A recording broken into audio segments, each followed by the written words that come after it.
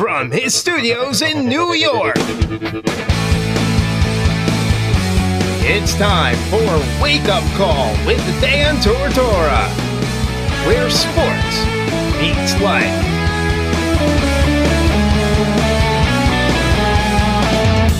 Here's your host, Dan Tortora. Welcome here to Wake Up Call with Dan Tortora on wakeupcalldt.com, your one-stop sports shop, and on mixlr.com/wakeupcalldt. Proud to have you here every Monday through Friday from 9 a.m. to 11 a.m. Eastern Time. God bless to everybody out there and to everyone that's going through the bad weather, tumultuous weather, the storm. Please be safe. Please be well, and you're in our prayers, you're in our hopes. And if there's anything that we can do outside of that, you let us know. We love you. We appreciate you. We thank you for everything. That we just keep being you. Just keep fighting. And I'm here. So hopefully, if anybody's going through some tough times, whether it be the weather or something else, you know that you got me. I know that I'm a stranger. I'm just here on the radio. My voice on the radio, but I mean it when I say this. I love you. I want nothing but the best for you, and I'm always praying for you because it doesn't matter if you're a stranger, if I know you. You got to be good to the rest of the people in the world. You got to be good to the people coming in, the people going out, and everybody in between. So my prayers, my hopes are with each and every single one. Whether I know you or not, I pray the best for you every single day, no matter what. So with that being said, let's hop into the morning menu and get ready for the show. Here on Wake Up Call with Dan Tortora, Monday through Friday from 9 a.m. to 11 a.m. Eastern Time. We like to start off the show by giving you our menu of topics. The morning menu, that is. Live now with the morning menu is Dan Tortora. Here on Wake Up Call with Dan Tortora on Thursday, October 11th. We're very excited here on Thursday, October 11th, 2018. You know every Thursday starts off with Papa Joe. So Papa Joe is going to be joining us in just a little bit. Here in just a second, we're going to be talking about college football. Have a lot to discuss. I talked to you about the unbeatens yesterday. There's more unbeatens that we haven't gotten to yet. The only conference to have 3 unbeaten teams in the FBS is the American Athletic Conference that I cover so closely. Cincinnati, South Florida, and Central Florida. So we'll talk about the unbeatens, who we believe will stay unbeaten. The other unbeatens to discuss, West Virginia, Alabama, as well as NC State, Notre Dame, Ohio State, and Clemson. So we'll get into all of that. We'll make our picks as well. And we will, of course, discuss UCF and how special this run has been, and if Papa Joe and I think they're getting the respect that they deserve, and then we'll talk a little bit about Syracuse. So with all that being said, Papa Joe's picks coming up in a second. Right after that, in the first hour of the show, you'll hear, of course, another signature segment of Wake Up Call, that's Coaching with Class with Katie Kalinske, where we will be discussing going into her first season with Buffalo basketball as opposed to Syracuse and what she's doing to prepare for that, what her biggest challenges have been, and then she'll get into Syracuse football fans. And it's something I've talked about on the show a lot, whether it be Syracuse or someplace else, fair weather fans. She has a lot of emotion toward it. We're going to discuss that coming up in at the bottom of the first hour, and then in the second hour of the show, it's fantasy football discussion on Week 6. The Fantasy Football Power Hour with Mike Sofka of Hall of Fame FantasyFootball.com comes to you live, presented by the Wildcat Sports Pub and the Pen and Trophy Center. So plenty coming up on today's broadcast. Let's make it happen first and foremost with Papa J. Papa Joe, how are we doing today? Good morning, Daniel. Everything's fine, except for the weather, you know? Yeah, and apparently this Hurricane Michael has created the situation for us here in central New York where it's been 81, 91, it's 74 right now, and then it's supposed to drop to the 50s. So we're going to see a 30-degree decrease over the next couple days, and I think that has something to do with it as well. Yeah, I think so. You live in Florida long enough, and you're going to encounter one of these storms, and it's a very eerie feeling, and the sound is deafening, and it never stops. It's continual, and it's just scary as can be. and just hope the roof stays on your house and your car's all right and your trees are all right and your people are all right. So, prayers are out to those people in the Panhandle. Absolutely. People in the Tallahassee area and in that Panhandle and beyond, our prayers always go out to each and every single one. It's the craziness of it all. You get to live close to Disney. You get to live in paradise, so to speak, and, by the beach and warm weather pretty much all year round. But there's a trade-off to it, which is this unfortunate weather, which, it's sad. And, but that's, living down in Florida, I got to get a feel for it a little bit that, you live in this beauty, but you also know that on the other side of the beauty is the beast, so to speak. Yeah, that's true. The people on the coast really get it bad, and we do. Of course, we live on St. Augustine, and the West Coast, in the Gulf area there, not much left of a couple of cities up there at a little small beach that we used to go to years ago called Mexico Beach. That's underwater. Panama City got a direct hit. The Air Force Base got destroyed. It's terrible. I don't even want to look at the pictures anymore. It's depressing. Well, and obviously our prayers go out to everybody out there, like we said, and our hopes go out to you and everyone that feels like they're alone. You're not. We love you. We appreciate you. We're here with you, and we hope the best for you. With that being said, Papa Jay, we heard the Go Gators on the side for you. Your Gators, we got to discuss this. We're going to talk about some unbeaten teams that are still left in FBS college football, but let's talk about your Gators because I had this conversation yesterday, and the conversation had to do with, it wasn't only the Gators, but it was also Michigan. It was, the first game of the season, fire this coach, what's going on, we have no control, we can't win, this isn't going to work out, and then all of a sudden, after the first couple weeks of fire this guy, who is this guy, where is this program headed, the Gators are 5-1, Michigan's 5-1, so what do you think about your Gators? They lost in week 2 to Kentucky by 11, and since then, they beat Mississippi State, which was the former school that Dan Mullen was coaching. They just took down LSU and took LSU out of the top 5 and out of the top 10. So, they pulled down LSU, they pulled down Mississippi State, and they've been on a 4-game winning streak since losing to Kentucky. What do you think about it? Great effort. After watching a Kentucky game where they got manhandled on both sides of the ball, it was good to see this effort. Coach Mullen is an extremely bright man, and he's not a yeller or screamer kind of guy. He's very subtle, but he does get excited. But he has his way of communicating, and that's what he does, especially with quarterbacks. And Florida's offense has a long way to go. And frankly, they're not very good. But when you play defense as well as they do, you're always in a game. And when they had to, they stopped LSU and stopped them cold. The interception there late in the game for a touchdown, great effort. So you see this team go to 5-1. What do you think of Dan Mullen so far? Oh, he's the real deal. We're familiar with Coach Mullen when he was with Urban Meyer. When Tim Tebow was the quarterback, and Coach Mullen was very instrumental in helping Tebow arrive to where he was.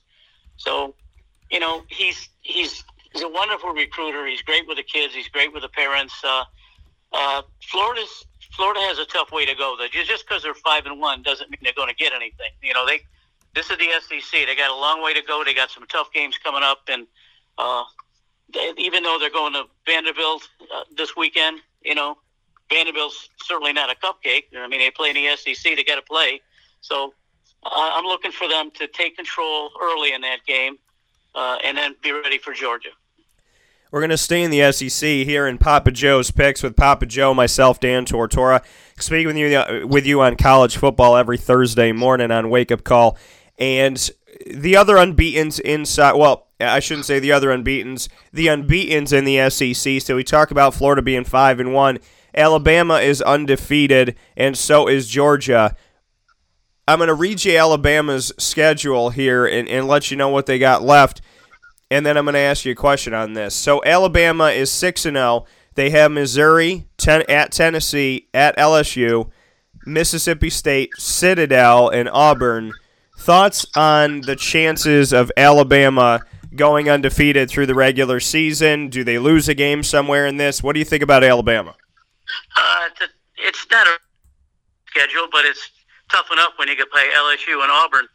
The thing with Alabama is that they're so dominant that they don't actually get to play a full game, and people don't realize that. They say, well, he scores 56-7 or something like that. I watched the Alabama-Arkansas game just for. I turned the TV on. I went to the bathroom. I came back. It was 14-0 inside of 3 minutes. They're explosive. They're high flying. They got some fabulous athletes on the ends. The kids are running all over the place. Tua can get the ball anywhere he wants to. The problem I have with Alabama is that they're not playing a full game yet, and they haven't been challenged. Certainly, when they play LSU and Auburn, they're going to be challenged, and they're going to have to play 4 quarters. So that may come into play, later on in the year. You got to be ready to play 4 quarters. And Alabama obviously they look like they're, dictating the pace. They could do what they want to do. Tua Tagovailoa is doing a tremendous job at quarterback for Alabama, something that we saw toward the end of last season, and now going into this season, he hasn't missed a beat. It almost looks like the game that he played in to start the season was the game right after the national championship. Like he had no time in between, no rust. The other team in the SEC that's undefeated is Georgia, and I want to take a look at where Georgia's at right now. They're above Kentucky, but Kentucky's close. 6-0 is Georgia. Kentucky is 5-1. They're going to play each other in a few weeks here on November 3rd.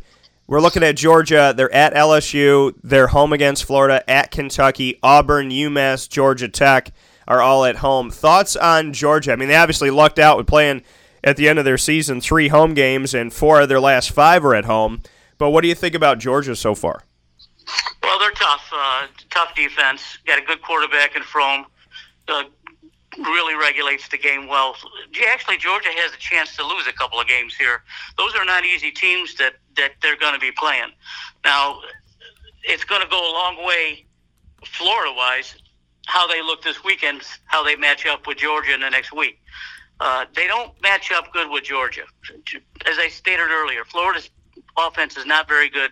Georgia can score anywhere also, maybe not as much as Alabama, but they're a top-flight team. They got a wonderful coach coming from the Nick Saban tree, and I look for them to hang in there. I do think that they may lose once in their season. It's going to be tough. It's going to be tough for them.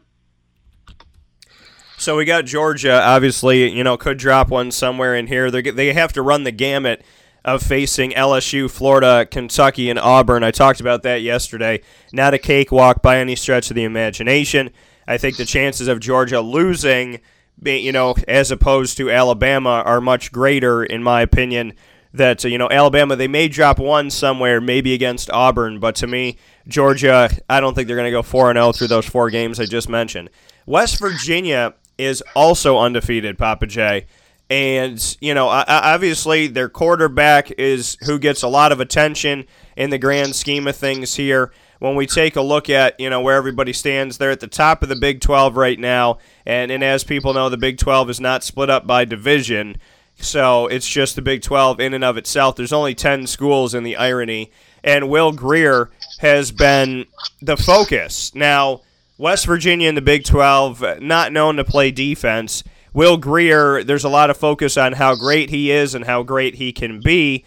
But in his most recent game against Kansas, who's been a bottom feeder, not only of the Big 12 but the FBS in general, he threw 4 touchdowns, but he also threw 3 interceptions. What do you think about Will Grier, and what do you think about West Virginia?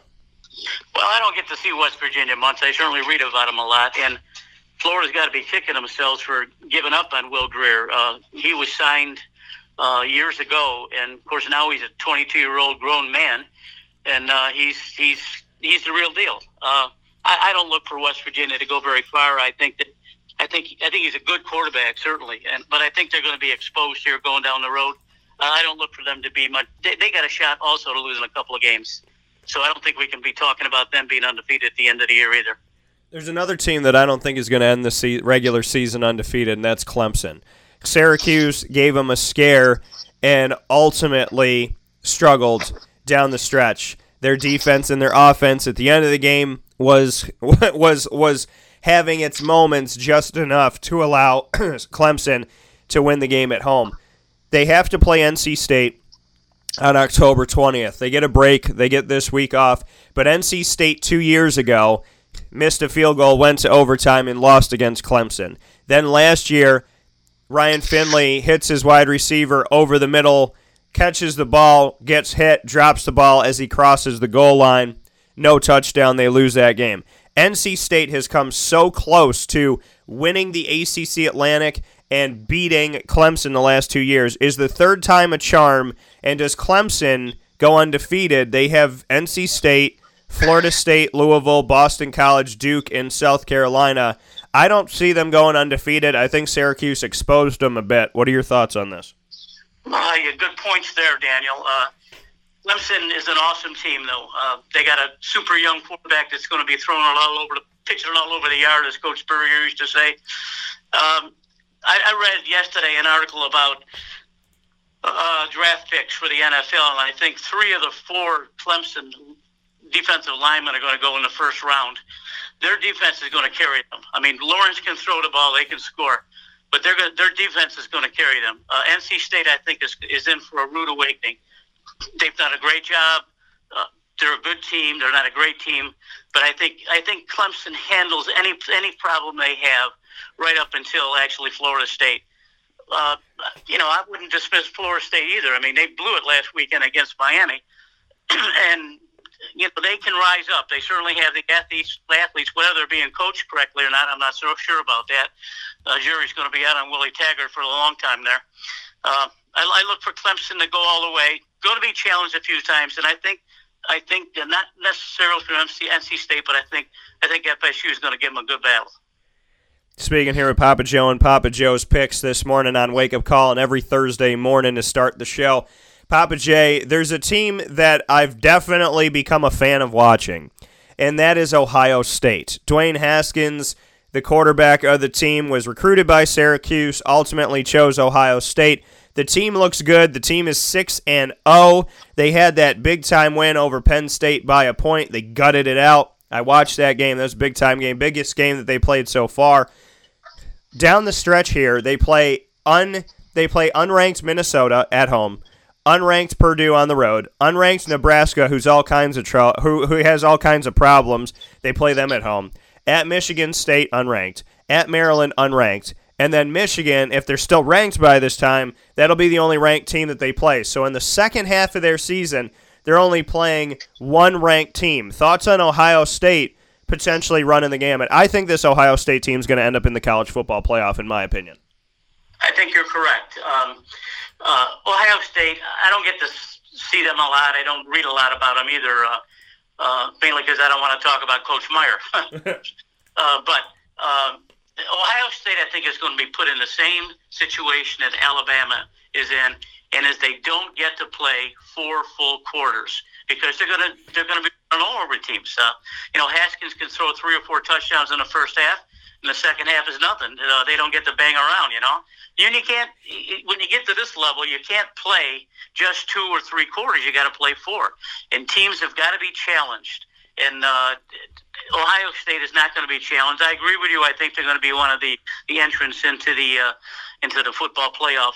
And it's conceivable that even Penn State could be there with only 1 loss. I think don't quote me on this. I think that perhaps we will see a 1-loss team into the playoffs this year. And when we look at these teams, and who would be the 1-loss team in your opinion right now? Oh, geez. I guess it'd have to be LSU. LSU would be one. I guess Michigan, you can talk about them. I don't know. Out west, there's nothing really that blows my skirt up. Maybe Washington, but it's good. If Georgia loses, they still have a shot to be in there too. Mainly because if Georgia runs the East, the SEC East, they're going to play against Alabama. It's conceivable that Alabama could have 1 loss if those 2 teams play each other. So it's tough. It's tough to call on that. There's 10 or 11 teams that are undefeated, and we're only talking about really 5 or 6 that have a chance to get there. UCF, as great as they've been, is fine. Colorado's undefeated. Those are good teams, nice teams. But we're talking about the elites here, and the elites are going to make it, not the also-rans. And you brought up some teams here, and Colorado's obviously undefeated right now, but I don't foresee them being in the college football playoff, when all shakes out. But I will ask this question. I don't see them in there because I know that respect doesn't always come, to the undefeated teams. It depends on what conference you're in. But the American Athletic Conference, which I cover so closely, has 3 undefeated schools. They're the only conference in the nation that has 3 undefeated teams. The South Florida Bulls, who are ranked in the top 25, the Cincinnati Bearcats, who are ranked in the top 25, and the UCF Knights, who are ranked in the top 10 now. Thoughts on the American Athletic Conference? Cincinnati has defeated Power 5 schools. South Florida's defeated Power 5 schools. UCF's defeated Power 5 schools. Obviously, their biggest one recently coming at the end of last year against Auburn. So, thoughts on these schools, and does anybody have a shot in this thing? Charlie Strong in South Florida are 5-0. We look at UCF in the first season with Josh Heupel, they're 5-0, so they lose Scott Frost and they keep winning. And then the Cincinnati Bearcats in the second season with Luke Fickell, who came from Ohio State and came from under Urban Meyer, they're 6-0. So thoughts on those teams? Well, you just named some quality coaches that go into these schools. It could be a stopover point for some of these guys, especially Fickell. But those 3 teams are good teams. It's unfortunate that they have to be compared to the big schools. Frankly, I think if they ever match up one-on-one, I think you're going to see a disparity, especially at the line of scrimmage in the speed of the game.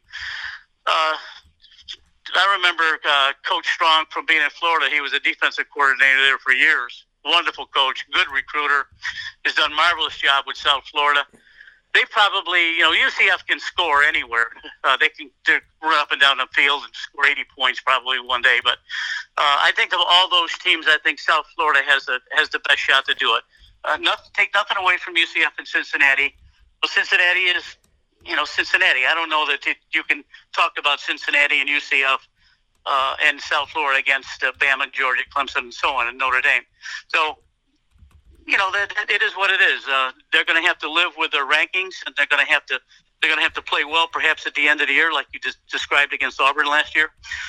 The jury will be out on these teams. When you look at each of these teams, though, the one that sticks out is the one who did not lose a game last year, had to play 11 straight weeks due to the hurricane, went into the AAC championship that I was at against Memphis in a shootout, won at home, then went from there and defeated Auburn, who was the team that was just left out of the college football playoff. Now they've gone undefeated with a new coach. They found a way to win and show that it wasn't just Scott Frost and that the personnel can make it happen with a whole new coaching staff. What do you think about UCF? I mean, I think if anybody from Colorado to South Florida to Cincinnati, UCF makes the best case of getting included in this thing. If they go undefeated and we're looking at a team that hasn't lost a game in 2 years, does the committee have to just suck it up and let them in? Oh, that's a tough one, boy. But if you got 4 dominant teams from other conferences and throw Notre Dame in there also, you're going to have to take those teams. It's unfortunate that UCF has to run up against this kind of situation. But I do disagree with you a little bit. I think South Florida is a better team than UCF. But beside the point, they're wonderful teams with good coaches. Their quarterback from UCF should be a Heisman Trophy contender. He's a super kid. He got a great arm, runs well. It's unfortunate that we have to talk about Scott Frost because he's done absolutely nothing at Nebraska, and perhaps we should inform the people that are listening to your show that UCF has a lot of good athletes down there, and perhaps a good coach can coach any of them. So, Scott Frost, you're going to have to pick it up, buddy, because your other team is going to rake you right over the coals. Well, and that's the thing that I find interesting. I think people thought, okay, Scott Frost is going to leave like everybody, like every other coach does, right? They're going to leave, because this job was a part of the trip and not the ultimate destination. So they're going to leave. They're going to go to another school. They're going to make that big-name school look great again, and then the school that they leave is going to have to rebuild. Well, UCF is not rebuilding at all. However, Nebraska is 0-5. They have not won a game. They lost to Colorado. They lost to Troy. They got pummeled by Michigan. They lost to Purdue by double digits, and they just lost most recently to Wisconsin. This team is all kinds of in trouble, and they got Ohio State 4 games down the road here, and if they continue to look the way they look, I'm seeing 60-something to maybe nothing, or 60-something to maybe 7 or maybe 3. What's going on with Nebraska? And, I know Nebraska was going to be a test for Scott Frost, but sweet mother, they're 0-5, and they are the bottom of the barrel. And for goodness sakes, to put it into perspective, even Rutgers has a win in the Big Ten right now. Or it has a win. I shouldn't say a win in the Big Ten. They have a win in their season right now. They're 1-5, and Nebraska's 0-5. Well, certainly Nebraska's in a lot of trouble. So is Coach Scott Frost.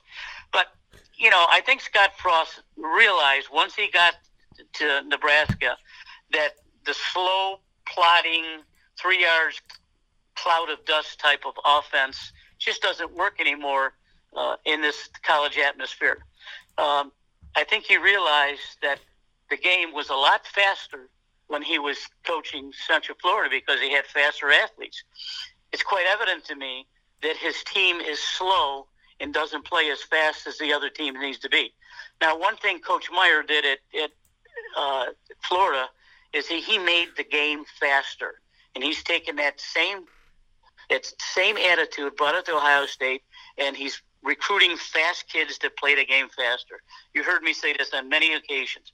The team who plays faster, they're going to win, especially on defense.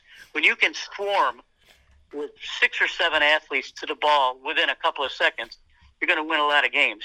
He did that at UCF. He does not have those kind of athletes at Nebraska. He's going to have to recruit them because if he doesn't, he's going to continue to get whooped up on.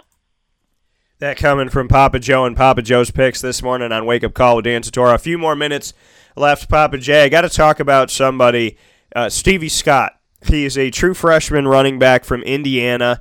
Well, I should say plays on Indiana. He's from CBA, my alma mater, Christian Brothers Academy, and coming from CBA, coming from Central New York, growing up in Central New York.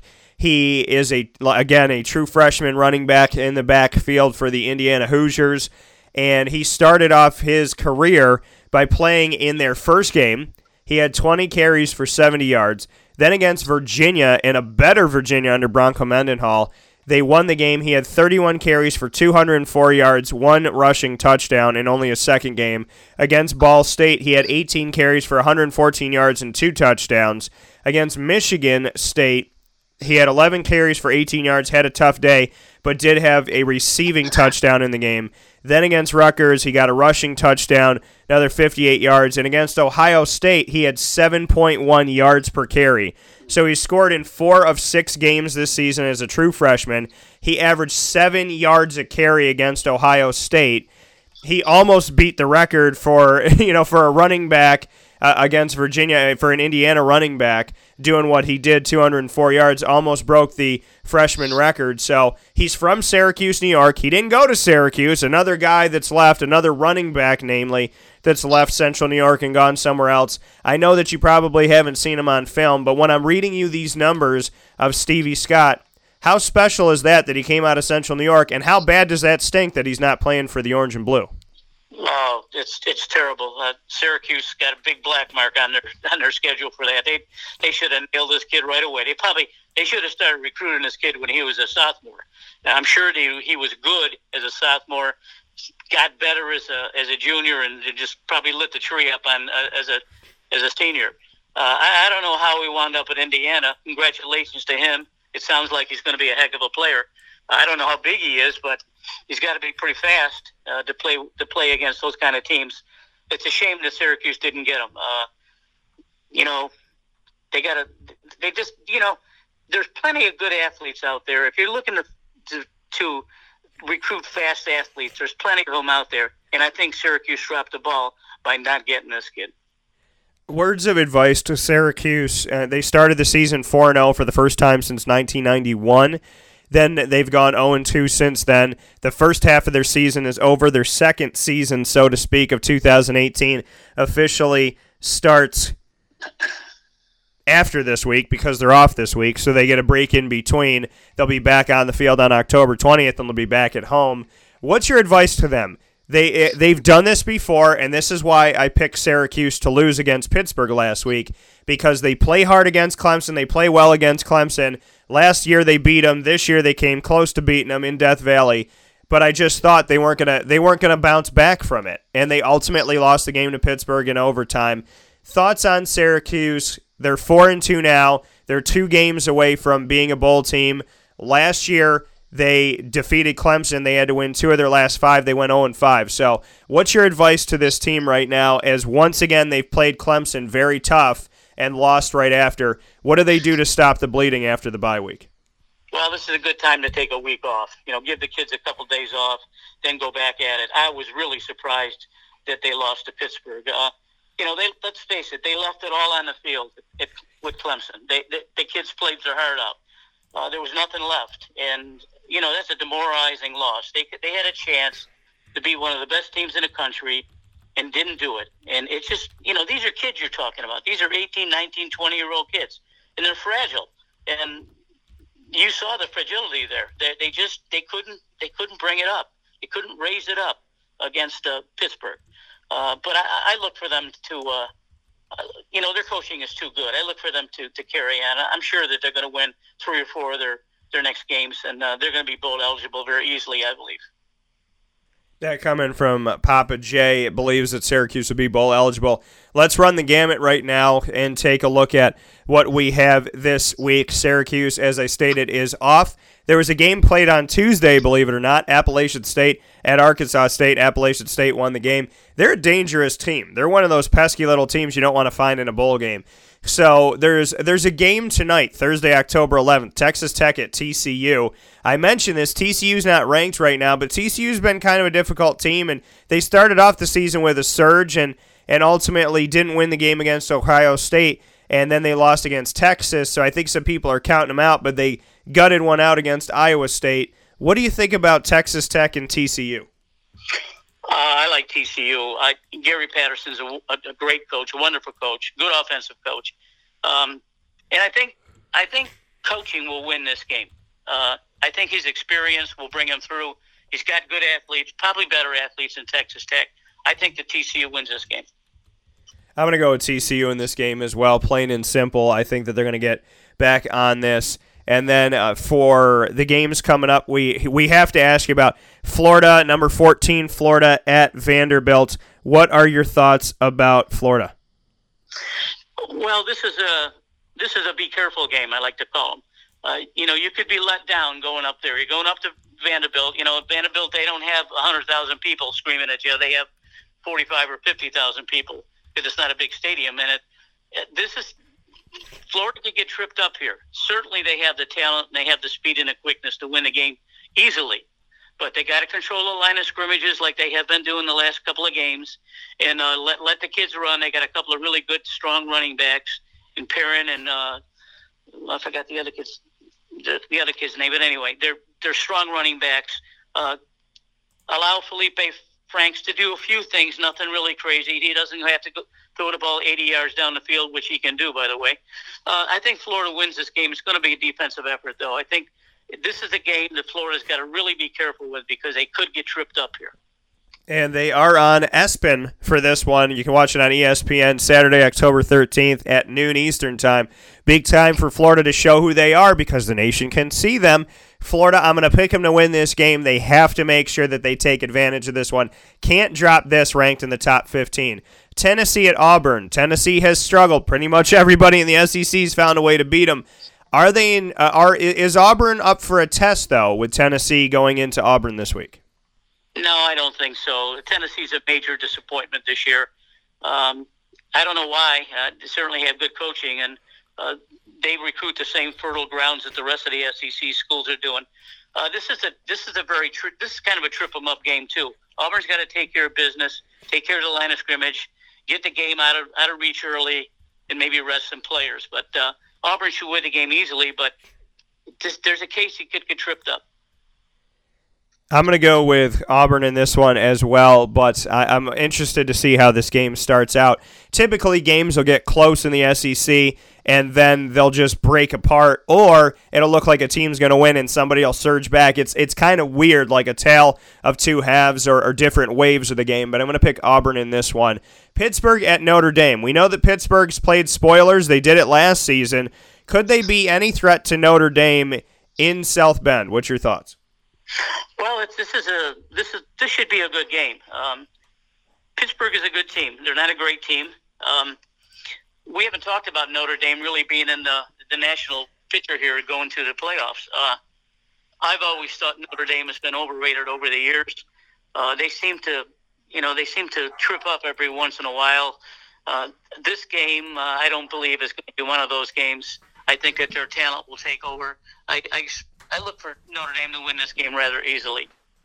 I'm going to pick Notre Dame in this game as well. I think that, they're in good shape right now. And to spend a little bit of time with Notre Dame, they've defeated Michigan, who's ranked, Stanford, who's ranked, Virginia Tech most recently. They not only beat them, but they went to Virginia Tech, they went to Blacksburg, and they defeated them 45-23 by 22 points. Thoughts on Notre Dame moving forward? Could this team, they have Pitt, they have Navy, they have Northwestern, FSU, Syracuse, and USC. None of the teams they play on the rest of their schedule are currently ranked right now. Thoughts on Notre Dame moving forward? As I stated earlier, I'm really not a Notre Dame fan, but, you got to give Kelly credit up there. He recruits well. He's a heck of a coach. They really should take care of business. But be careful. I got Florida State again. Let's look at Florida State is dangerous. I'm not a Florida State man, as you know that. Florida State is dangerous. If you look at their roster, their athlete, they have so many good athletes. It's remarkable how many good athletes they got. And some of these teams, especially Clemson and Notre Dame, have really got to be careful about this team. Francois can play well, but he's got to play great to beat Notre Dame. Notre Dame shouldn't have any problem at all for the rest of the season, except when they play Florida State. That would be one hell of a football game. That coming from Papa J. I'm going to go with Notre Dame in this one as well, like we were talking about. And I, the thing I find interesting, though, and I got to ask you this really quick, Notre Dame is an independent, and I don't know what's written in the bylaws of NCAA and the college football playoff. I'd have to look deeply into this. But, if I was the college football playoff or if I was the NCAA, I would be clear with Notre Dame and say, listen, you're not eligible for the bowl season. You're not eligible for the college football playoff unless you're a member of a conference or something like that. You could do that. It's just strange to me because they can kind of play whoever they want. They're not playing inside of a conference, so they don't have the strength of the conference on their side, so to speak. Do you like that they're eligible for the college football playoff or no? I'm 50-50 on that. They should be credited for what they've done this year, and hopefully, if they finish the season undefeated, the Notre Dame alumni throughout the country are going to go crazy because they're going to think that they should be right up there in the playoff. But listen, they chose years ago not to go into a conference. They didn't want to play in the Big Ten. They didn't want to play in the ACC. You play in the ACC and you're going to lose a couple games in a year. So the SEC and to the Big Ten too. So, it's their own fault. If they're not selected, it's their own fault. So, maybe they should rethink their situation going forward and perhaps maybe join a league. But if they're not part of the playoff, it's their own fault. That coming from Papa Joe and Papa Joe's Picks. I think it's a perfect way to conclude today. So as always, Papa J, I appreciate you. I thank you for being here, and I look forward to talking with you soon. And please be safe down in Florida. I will. Thanks a lot, Daniel. See you later. All right, take care. That coming from Papa Joe once again. Papa Joe's Picks every Thursday morning to start off the show. We'll take a step aside for a fast break, come back with Katie Kalinske. We're talking about her going into her first season at the University at Buffalo. We're speaking on the biggest challenges that she's had, and we're also talking about fair weather fans and how that fair weather has kind of landed in Syracuse. We'll discuss all that just right after this. This is a wake-up call, fast break. This is Jimmer Sikowski, owner-operator of Chick-fil-A Cicero, 7916 Brewerton Road in Cicero, right in front of the Home Depot. I had a deep feeling that God wanted me to do something bigger with my life and to help people, help others. I kept putting Chick-fil-A in my life, and I realized as I was going through the franchise selection process that positively impacting the lives of others was really core to what we do here at Chick-fil-A. First of all, it starts with the food. The food is brought in fresh daily. We bring in local produce. We prepare to order in the kitchen. We hand bread our chicken. We hand spin our milkshakes.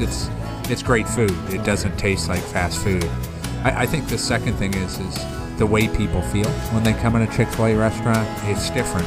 We try to treat people with intentional kindness here, which is very different and deeper than good customer service. And so I think it feels remarkable for most people to come in a Chick-fil-A restaurant. And then lastly, the impact that we try to have in the community is very different. It's a big part of the expectation of every operator of a Chick-fil-A restaurant is that they're actively engaged in their community, they're a leader in the community, and they're making a difference. When they realize that what we're striving to do is to shine a little light in their life, that's a very, very different experience than you will have in any other quick service restaurant.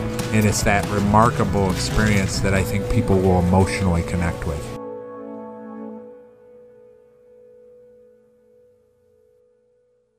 I'm George Townsend of Honda City with some good advice when buying a new car. The true cost of owning a new car is determined by the appraised value when you trade it. No vehicle appraises higher than a Honda. Next, look for low APRs and deep discounts. You also want low maintenance costs and great fuel economy. That's why my advice to you is to buy a new Honda. Looking pre-owned, visit our Honda Certified Used Car Center. Honda City, 7140 Henry Clay Boulevard, Liverpool, or HondaCity-CNY.com. It would be a pity if you don't shop at Honda City.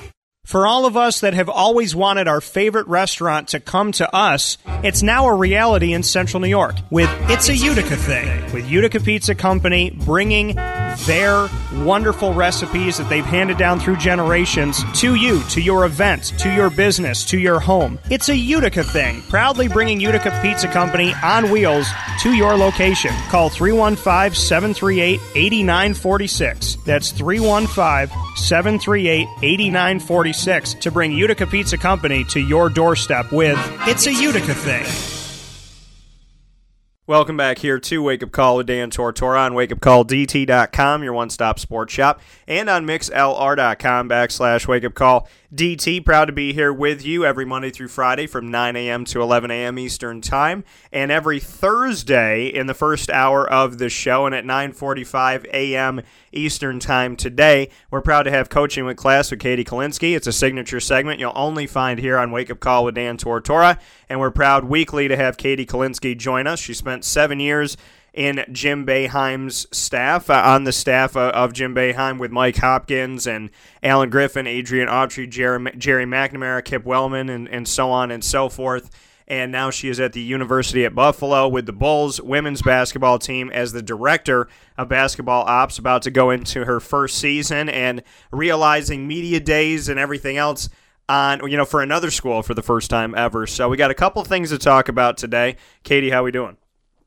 We're good. It's definitely been a learning experience for me every day. It's a lot different being here than Syracuse for sure.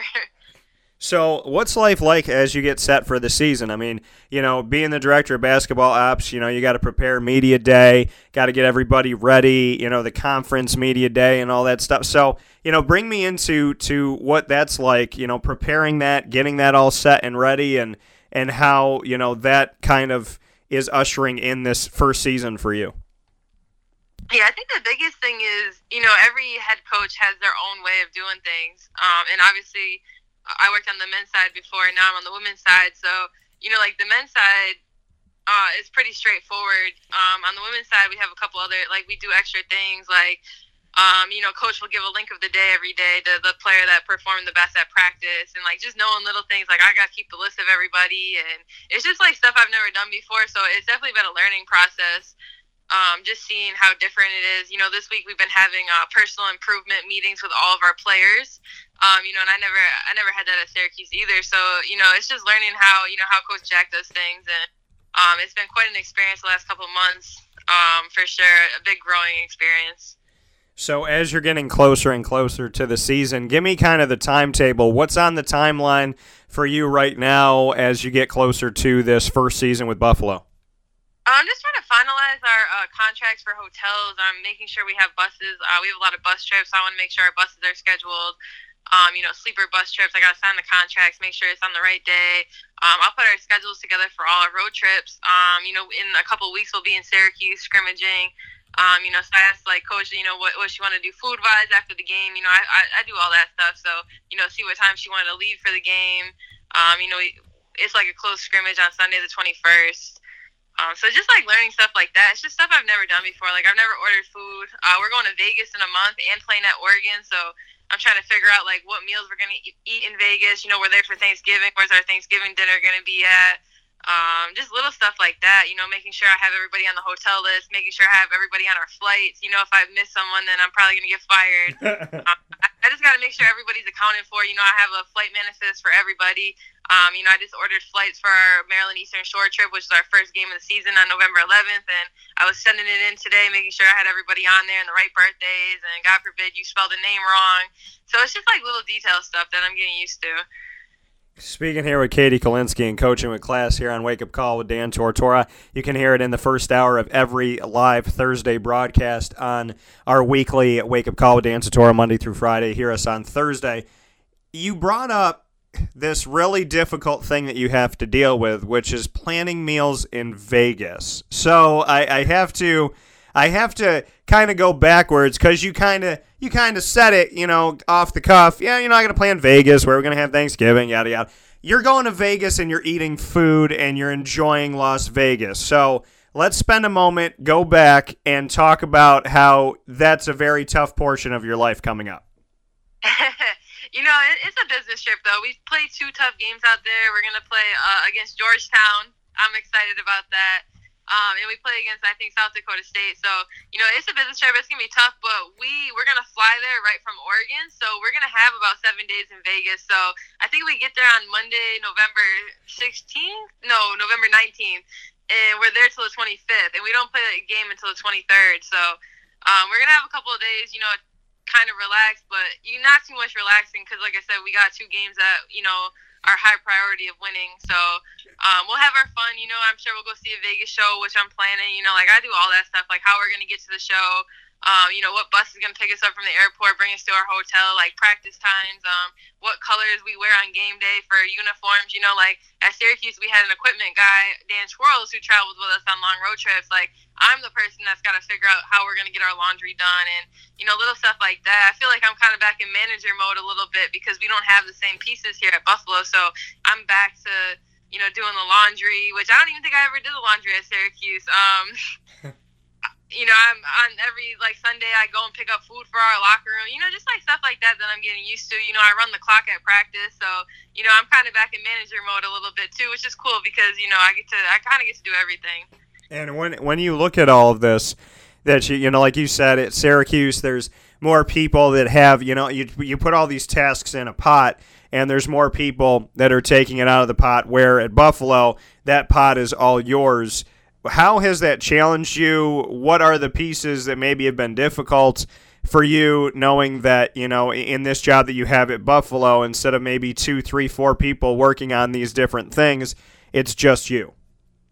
Yeah, and it's not, it's not just me. It's all my assistant coaches and Coach Jack. We all wear different hats, and I'm at study hall on Sundays, and, I oversee academics, and you literally wear a ton of hats, and any job I'm doing, Coach Jack is probably doing too, like she has no problem wiping the floor at practice or, ordering something that we need for the locker room or whatever, like we all wear different hats and we all kind of put it together, but we are limited in people. So it's just a different type of, experience, and I'm definitely learning a lot, and, it's a lot of hard work, but, I think it's really helped me grow to where I want to get to. What has been the greatest challenge for you up to this point? I think it's just doing stuff I've never done before. Like, I've never had to order the meals. I never had to do the hotels. So everything is a learning experience, Like, at Syracuse, we chartered everywhere. So it was simple. Like, we show up to the airport and we charter out. And here I'm buying flights, like regular flights where we got to go through the airport and make sure we're on time. And it's just stuff like I haven't experienced before. Like, I've never even taken a bus trip before, So we're going to be taking 7-hour bus trips. And it's just stuff like that I'm getting used to, and I'm just trying to do a good job, so I can, help Coach Jack out in her program, and, I'm not, at this rate, I'm just doing my best and learning as I go. Speaking here with Katie Kalinsky, coaching with class as she gets set for her first season as the Director of Basketball Ops with the University of Buffalo women's basketball team.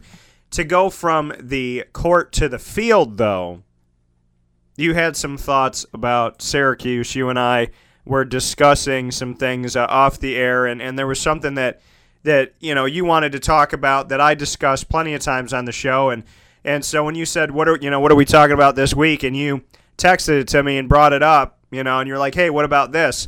I've talked about this numerous times, not just with Syracuse, but in general. The fair weather fan, the fan that is with you when it's sunny and 81 outside, but when it starts snowing or it starts getting breezy or it starts raining, they're not coming out, they're not talking with you, they're not there. And I brought up, even this week, I said, listen, when it comes to fair weather fans, I always liken it to family. You love your mom like crazy, she means so much to you. If your mom made a mistake, if your mom had a bad day, if your mom got to you 5 minutes after she was supposed to, would you stop talking to her, ignore her, block her, not go and see her, not support her? I always break it down to family. If your kid has a bad soccer game, do you not show up in the stands the next week? Do you tell them to take an Uber to practice? Do you not cheer them on? Of course not, unless you're a horrible parent. So, when it comes to being a fair weather fan, I always liken it back to other things that you care about in life, and would you want somebody to do that to you? So, I'm going to open up the door to this because I know you have a lot of thoughts on this, Katie. So you experienced the world of the fair weather fan after Syracuse lost to Pittsburgh. I'm just going to open the door and let you walk through it. What do you have to say? Yeah, I just think it's simple. Like, I saw the negativity on my timeline, and I understand it's frustrating to lose to a Pitt team, but let's be honest with ourselves. I mean, no one had expectations for this team going into the season. And they almost beat Clemson on the road, and they were up 10 in the fourth quarter, and they lose to Pitt in overtime. I know it wasn't the best game, but it's not like they're getting killed. Like, we are right here. So why not show up against North Carolina, pack the dome, and show people who Syracuse is, Like, it's not, you're not doing anything to our players. You're making the world know that, Syracuse football fans just don't care, and they're not going to show up, and it has nothing to do with our players. So our players are going to work hard, and they're going to go at it the best they know they can, and Dino's going to still be Dino, but by us not showing up, like, it's embarrassing to see the TV and it's empty in the dome, and we're 4-2, like, we're 2 games away from a bowl game, and that's all fans keep saying, oh, we just want a bowl, we just want a bowl. Well, help us get there, help us get that bowl game, but by not showing up, you're doing yourself a disservice, because those guys deserve it. They work so hard, and they represent Syracuse really well, and I think the best thing that could happen is everyone just show up and support them. And how cool would it be to have a freaking full dome for their game, and not this week but the week after? I think it would be incredible, and the guys deserve it. Well, and that's the thing, and with Florida State, I'll bring this up with Florida State being down in the first game I ever went to in Tallahassee was when Florida State was playing Syracuse for the first time ever in the ACC, and Syracuse lost that game. I think it was 59-3 or something like that, and none of the Florida State fans left. The Syracuse fans left. Some of them got out of there. But there's like almost 90,000 Florida State fans that are up by 50-plus points, and they're in their seats, and they're cheering, and they're there. Kansas City Chiefs, I bring this up all the time, how Kansas City was having seasons where they were 2-14, and they built them a new stadium. They had one of the worst records ever in the history of the NFL, and they got a new stadium after that. And fans showed up. When the team was losing, they were there. When they were winning, they were there. They packed it. They were filling up the stadium and putting butts in seats before the team got Pat Mahomes and Kareem Hunt and Tyreek Hill and whatnot. So it confuses me when I'm at the Carrier Dome and people leave in the third quarter. They give up on the team. Well, Dan, we're down by 30. What am I supposed to do? You're supposed to stick around. Well, Dan, we're down by 10. Yeah, things could change. And one of the greatest moments in Syracuse football history as of late, in the last 10 years, was when Doug Marrone said, for everybody that left in the third quarter, you missed a hell of a game. And that was when a bunch of fans gave up on the team. Syracuse came back in front of, 9,000, 10,000 people and ended up winning the game. The players have told me when Austin Wilson was a backup quarterback and got to play here at Syracuse, war number 5, Austin Wilson said to me, it was a game where they lost to Clemson. And this lady stood up after the game in the Carrier Dome, and she was like, woo! And she started clapping. And then some more people stood up. And then the Dome started clapping and cheering on the team. And I said to Austin after that game in the parking lot, I bumped into him when I was going to my car, and I had known him for a while. I knew him throughout his recruitment. I was like, yeah, man, what did you think about the fans cheering for you guys after the game? And he looked me dead in the eye and he goes, it's about damn time. So, the players see it, they feel it, they know it. They know when people don't show up. They know when people leave. They know when people stop believing. They've made mention of that when they started 4-0. Just, what your thoughts are, Katie, because you're so close to these players at Buffalo. You were so close for 7 years to the players on Syracuse's men's basketball team. When people give up on these kids, they're teenagers for God's sakes. Just what you see from the inside looking out, because Syracuse fans just, when the team's winning, like when they were up against Florida State, they left. When the team's losing, they leave. They consistently, they like to remind you that they're disappointed in you, or if you're winning by a lot, then great, now I can go home and play PlayStation. Just what your thoughts are on all of that. I just think, we don't have much in Syracuse. We have the university, we have the basketball team, lacrosse, whatever. And so why not show up to the game? That's our only football. What else are you going to watch? So many people love football in Syracuse. Why not go and support the team that's your hometown team? And these guys, I talk to them all the time, and, they want fans there. They want to be recognized, and they play hard. You can't tell me the last 2 games they didn't play hard. They had number 2 Clemson down to the wire, and they should have won that game. So I just think it comes down to people need to show up for them. And, to me, I went to all the football games even growing up, and it's embarrassing to watch the TV and see that there's an empty dome. I think it's really embarrassing for the city of Syracuse. And I love the fan bases that show up to their team no matter what. It doesn't matter if they're 0-4, 0-5. They're still there supporting them, and we have a winning record. It's not like we're bad. We beat a Florida State team that's killing it right now. So I think we are going to be good, and I think this is a big game to make a statement to show who Syracuse is, and let's fill the dome. Let's be loud. They call it the Loud House, but it's embarrassing how quiet it is. It's quiet for basketball games. I would sit there during basketball games and say, wow, it's pretty quiet in here. And, we're playing the top team in the country. So I just think, fans need to be vocal and, support your team. Let me ask you this before we wrap up. Speaking here with Katie Kulinski, coaching with class on Wake Up Call with Dan Tortora. Signature segment here every Thursday in the first hour of the show. There's one thing that always confused me with the men's basketball game. So I'm going to ask you this because you've been sitting on the bench there for a long time.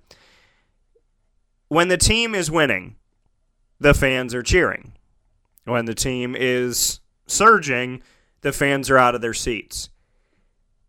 My confusion, and I've said this on Press Row numerous times, wouldn't it behoove them to, when Pitt is making a run, or Duke or North Carolina or NC or whoever is making a run in the Dome, wouldn't it behoove them to get up and cheer and get up and be loud or boo the other team, whatever it may be, wouldn't it make more sense to be loud and vibrant when the team is down and the team is losing? Because when the team is winning, it's easy to get up and say, yay, great job, guys. But I would think that when you need that momentum switch and the momentum boost, it always confused me that the fans are dead silent when the team needs a pick-me-up, and then when the team is already picked up, they're loud. Did that ever confuse you in the Dome?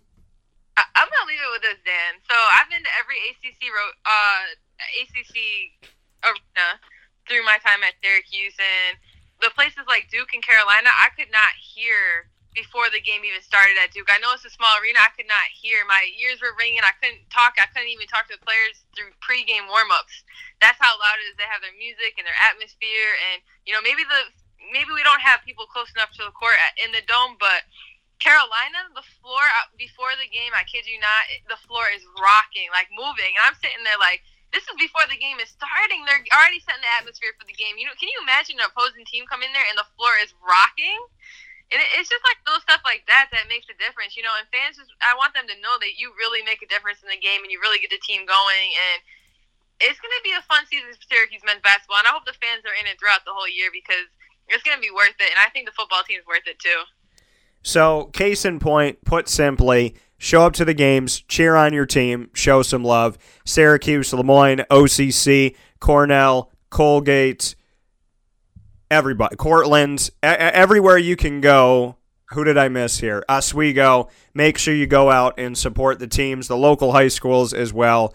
And there are no excuses. I always say to people, you can wait to get in line at Chick-fil-A because I promise you that after the game you'll be able to get your chicken. Or you can wait to go to Destin USA or whatever it may be.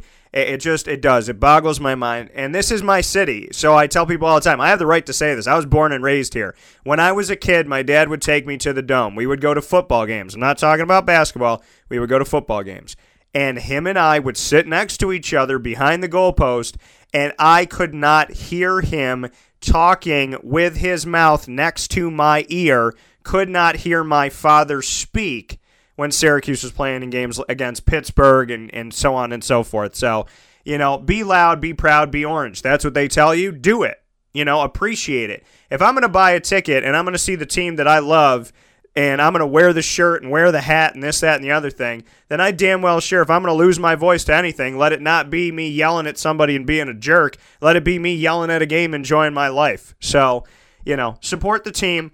Go out there, and for everybody on social media saying you're not going to the Dome, do everybody a favor, and if you're not going to the Dome, just shut up about it. Stay in the hole that you're in, eat your Fruit Loops, and have a great day. But to everybody that wants to support the city of Syracuse and understands that the more you do to support the city, the better the city will be for you, me, and everybody, show up to the game on homecoming and support Syracuse as they look to get on the right side of things. They're 4-2 through the first half of the season. Their second season starts in a week.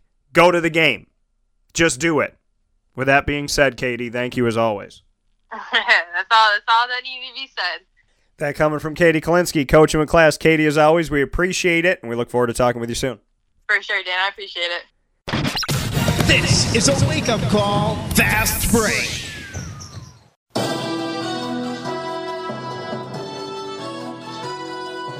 News is spreading in historic Herald Square about Syracuse's favorite sports and entertainment venue, the Press Room Pub, with lots of room next to 450 parking spots. Wash down their delicious 9-ounce burger for $9.95 with a variety of New York State brewed beers. TVs abound all throughout the location, including their 90-inch monster. Watch your game, enjoy time with family, friends, as well as bringing the kids to the playroom.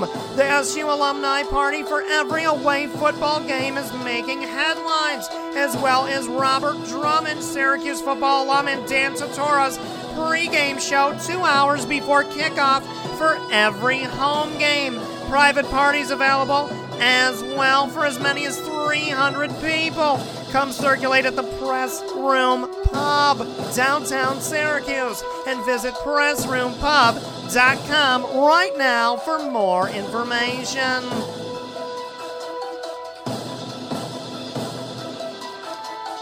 Carvel DeWitt, it's what happy tastes like. Do you know why? Because we make ice cream. Creamy, rich, flavorful ice cream. Not yogurt or ice milk like some of our competitors. Ice cream. Fresh, by hand, daily. For the calorie conscious, we have something new for you. Our new Carvelite. Same great flavor, creaminess, and texture of our regular ice cream with only 35 calories an ounce. So whether you want an ice cream cake, flying saucer, dasher, carvalanche, hard or soft ice cream, we will satisfy your craving with our fresh, handmade regular or new Carvelite ice cream. Carvel DeWitt. It's what happy tastes like.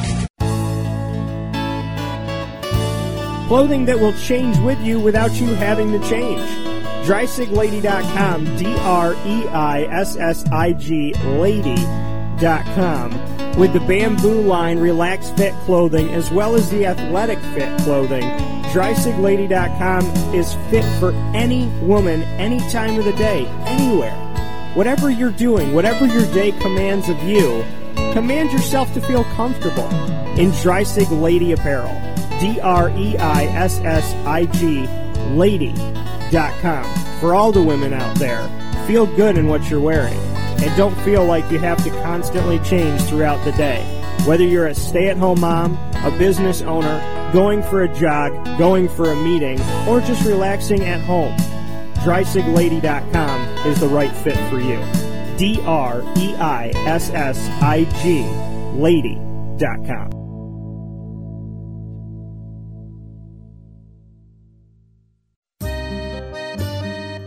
This is Lawrence Papaleo, licensed real estate salesperson for Gilbo Realty. Call our home office at 315-752-9513, or better yet, call or text me directly at 315-748-2524. Let me ask you a question, Lawrence. If I needed you to help me buy a house, find the right place, could you help me do that? Joe, I'll help you find your dream home. You don't ever say my name on the radio, never. If I needed to sell a house, could you help me go about that the right way? Yes, I can. How do they get a hold of you? Call me directly at 315-748-2524. But you also do the commercial property. So if I got a business, couple businesses, got to take one here, move it over there, do this, do that, are you going to help me buy and sell my commercial property also? Yes, sir. I like that. What's my name again?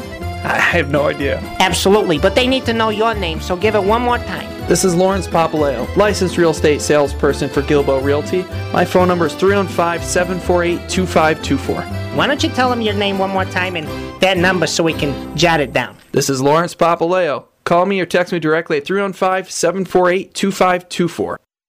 Welcome back here to Wake Up Call with Dan Tortora on wakeupcalldt.com, your one-stop sports shop, and on mixlr.com/wakeupcalldt. Proud to be here with you every Monday through Friday from 9 a.m. to 11 a.m. Eastern Time. In just a moment or so, we're going to get into the Fantasy Football Power Hour here on Wake Up Call with Dan Tortora. We have Mike Sofka on the line with us now, so we're going to hop into the Fantasy Football Power Hour right here, proudly presented by the Wildcat Sports Pub in Camillus, New York, which is open every single day of the week, especially and including for all of our football fans. Of course, they're open on Thursdays and Sundays and Mondays for you to go and watch the game and have some fun. We thank you for going out there, and we appreciate the fact that the Wildcat is not a bar for one team or a couple teams, but essentially they're the bar for every single team.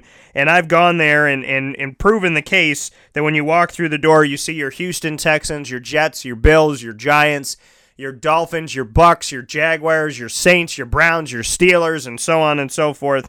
Fans of teams, your Bengals, your Chargers, fans of teams, the Niners as well, all over the country. All go to the Wildcat Sports Pub in Central New York, and we appreciate that, and we thank you for that. And it just goes to show how diverse Central New York truly is.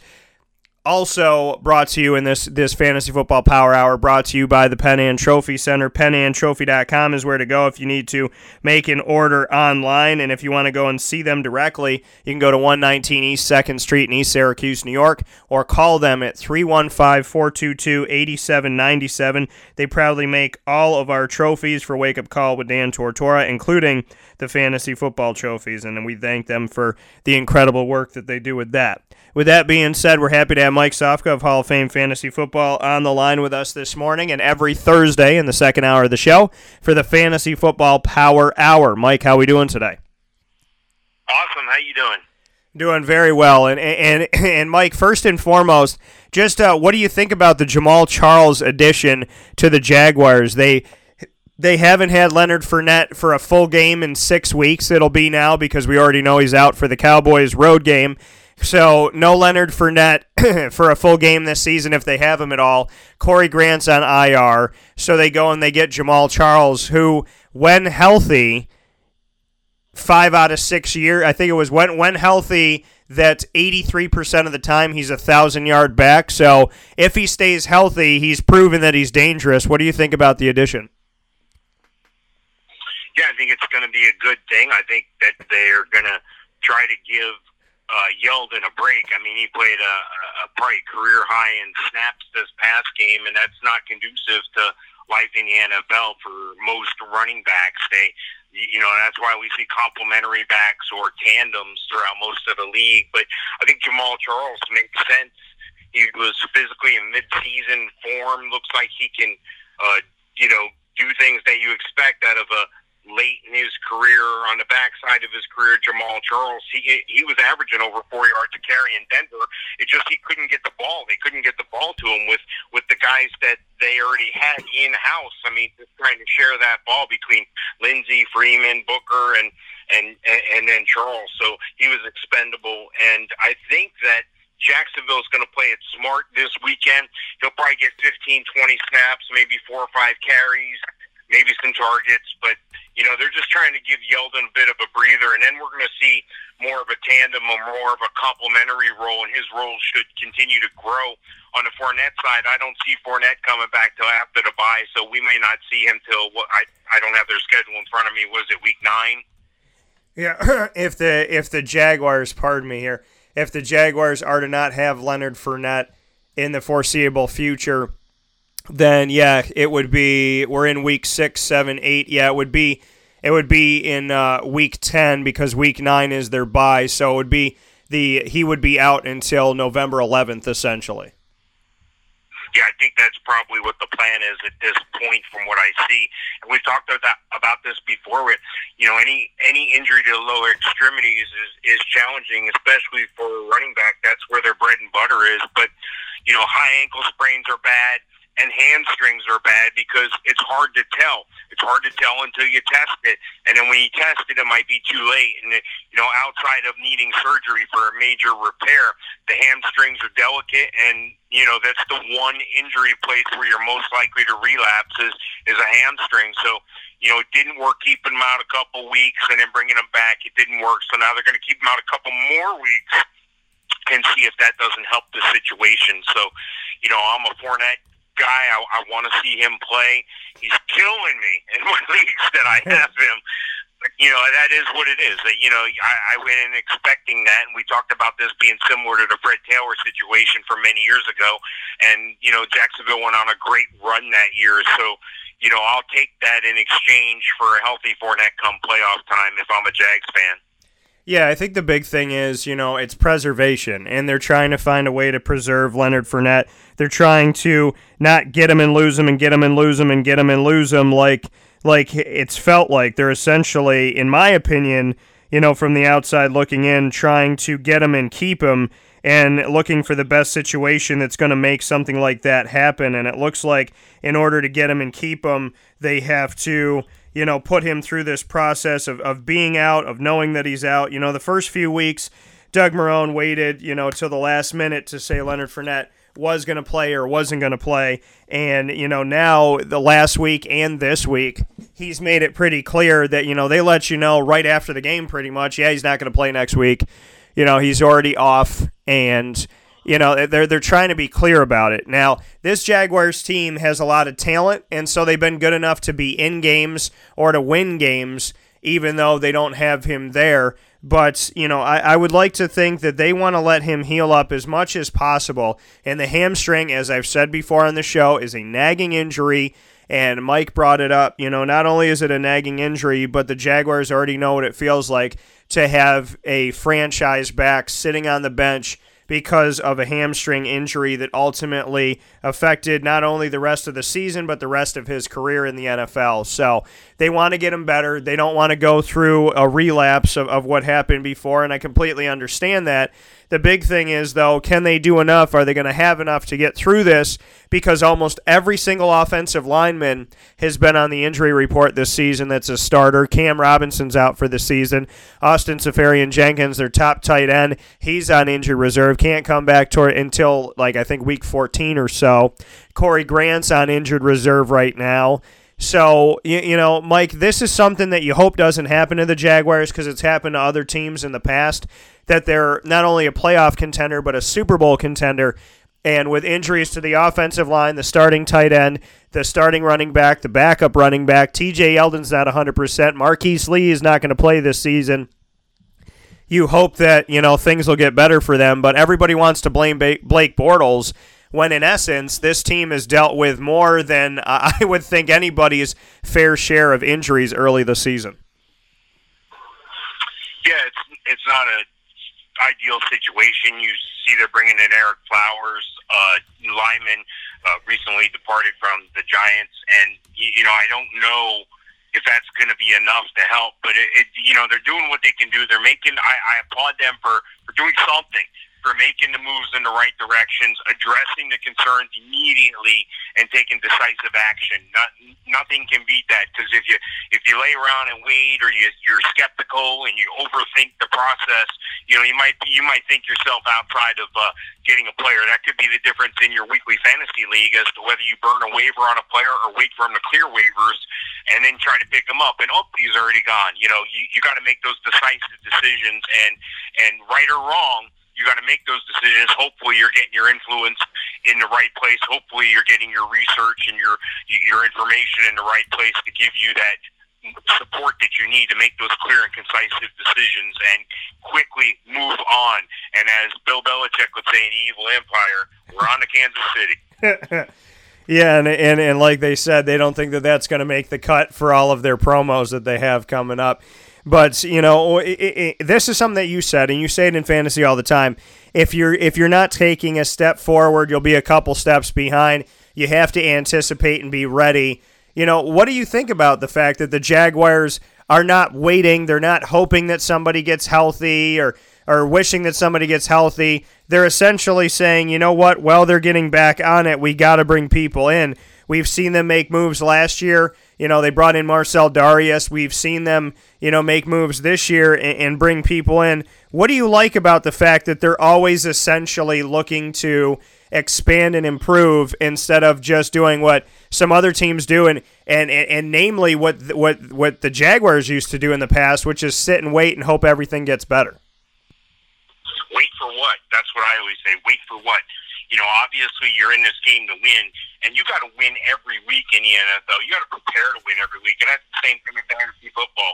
It can be a week-to-week event, and it usually is. And while the draft is great, and while you start out with a set of players, I challenge you to look at who you drafted, and then at the end of the year, look at that same team. You've made some adjustments. And, I'm not saying you always have to make a ton of adjustments if you draft well, but, just like the Jaguars in real life, stuff happens. People get hurt, and you got to be ready. If you're in Florida, you like I am, you already kind of have an action plan for a hurricane preparedness. It's the same thing. Every week you got to prepare. Okay, if the worst thing happens, this is going to be my move. If Sunday, if my quarterback goes down, these are the guys I'm calling. You already know who it is. You already know who you're looking at. And then sometimes you're going to make moves ahead of time, because I found in fantasy football, if you're not 2 weeks ahead, you're a week behind. So, a great hats off, kudos to the Jacksonville Jaguars for taking an aggressive approach, or what I see as a more aggressive approach than some other teams might. And, hopefully it works out, and hopefully the ball bounces their way, and hopefully this thing will all be water under the bridge, and Fournette will come back, and they'll have a strong run. That comment from Mike Sofka as we're hanging out here in the Fantasy Football Power Hour, proudly presented by the Wildcat Sports Pub of Camillus, New York, as well as the Penn and Trophy Center of East Syracuse, New York. Mike, let's hop into it. Let's get into Week 6. For everybody that needs to know, if you haven't already checked it out, Mike and I, as well as John and Jordan Newman, give our picks every single week on the prediction page. If you go to wakeupcalldt.com in the fantasy football tab on the top of the page, you'll be able to, right under that tab, see NFL predictions, and you'll be able to get our thoughts on every single week. Mike, you know, you've been doing pretty well. I got to shout you out. We haven't really talked about it. You started off 8-7-1 in week 1, then 10-5-1, then 9-7, then 10-5 again, and most recently 8-7. So you've had a couple 10-win weeks, which is not too shabby to start off the season, and you have not had a losing record yet. Yeah, well, I'm like Bortles. You know, you can count on me every other week to show out a little bit. You got to catch me on every week, you know, and it looks like, statistically, it looks like this will be the right week for Bortles, so maybe it'll be the right week for me. Yeah, and it's, you know, all jokes aside, it is real that, you know, Blake is, you know, and I've been a staunch supporter of Blake Bortles, you know, telling people to get off of him and stop blaming him for, you know, the sky falling, but, you know, in essence, he is somebody who is not consistent. He's consistently inconsistent, essentially, and that is something that, you know, you can't defend. I mean, he's got to get better. He's got to be more consistent. You give up 5 possessions to Kansas City, whose offense is explosive. You give up 5 possessions to East Bumbletucky, and they're going to find a way to win the game. So, with that being said, we hop into our first matchup of the week, which is this Thursday. We'll talk about Bortles again in just a little bit. Philadelphia is at the Giants today, Thursday, October 11th, for those of you listening live. Thoughts on this one, Mike? Yeah, you know, I'm going to go against the norm here, and I'm going to take the Giants at home. I know they're 1-4, but the Eagles are 2-3. Teams have learned how to defend against the RPO that they had so much success with. A lot of teams are copying that.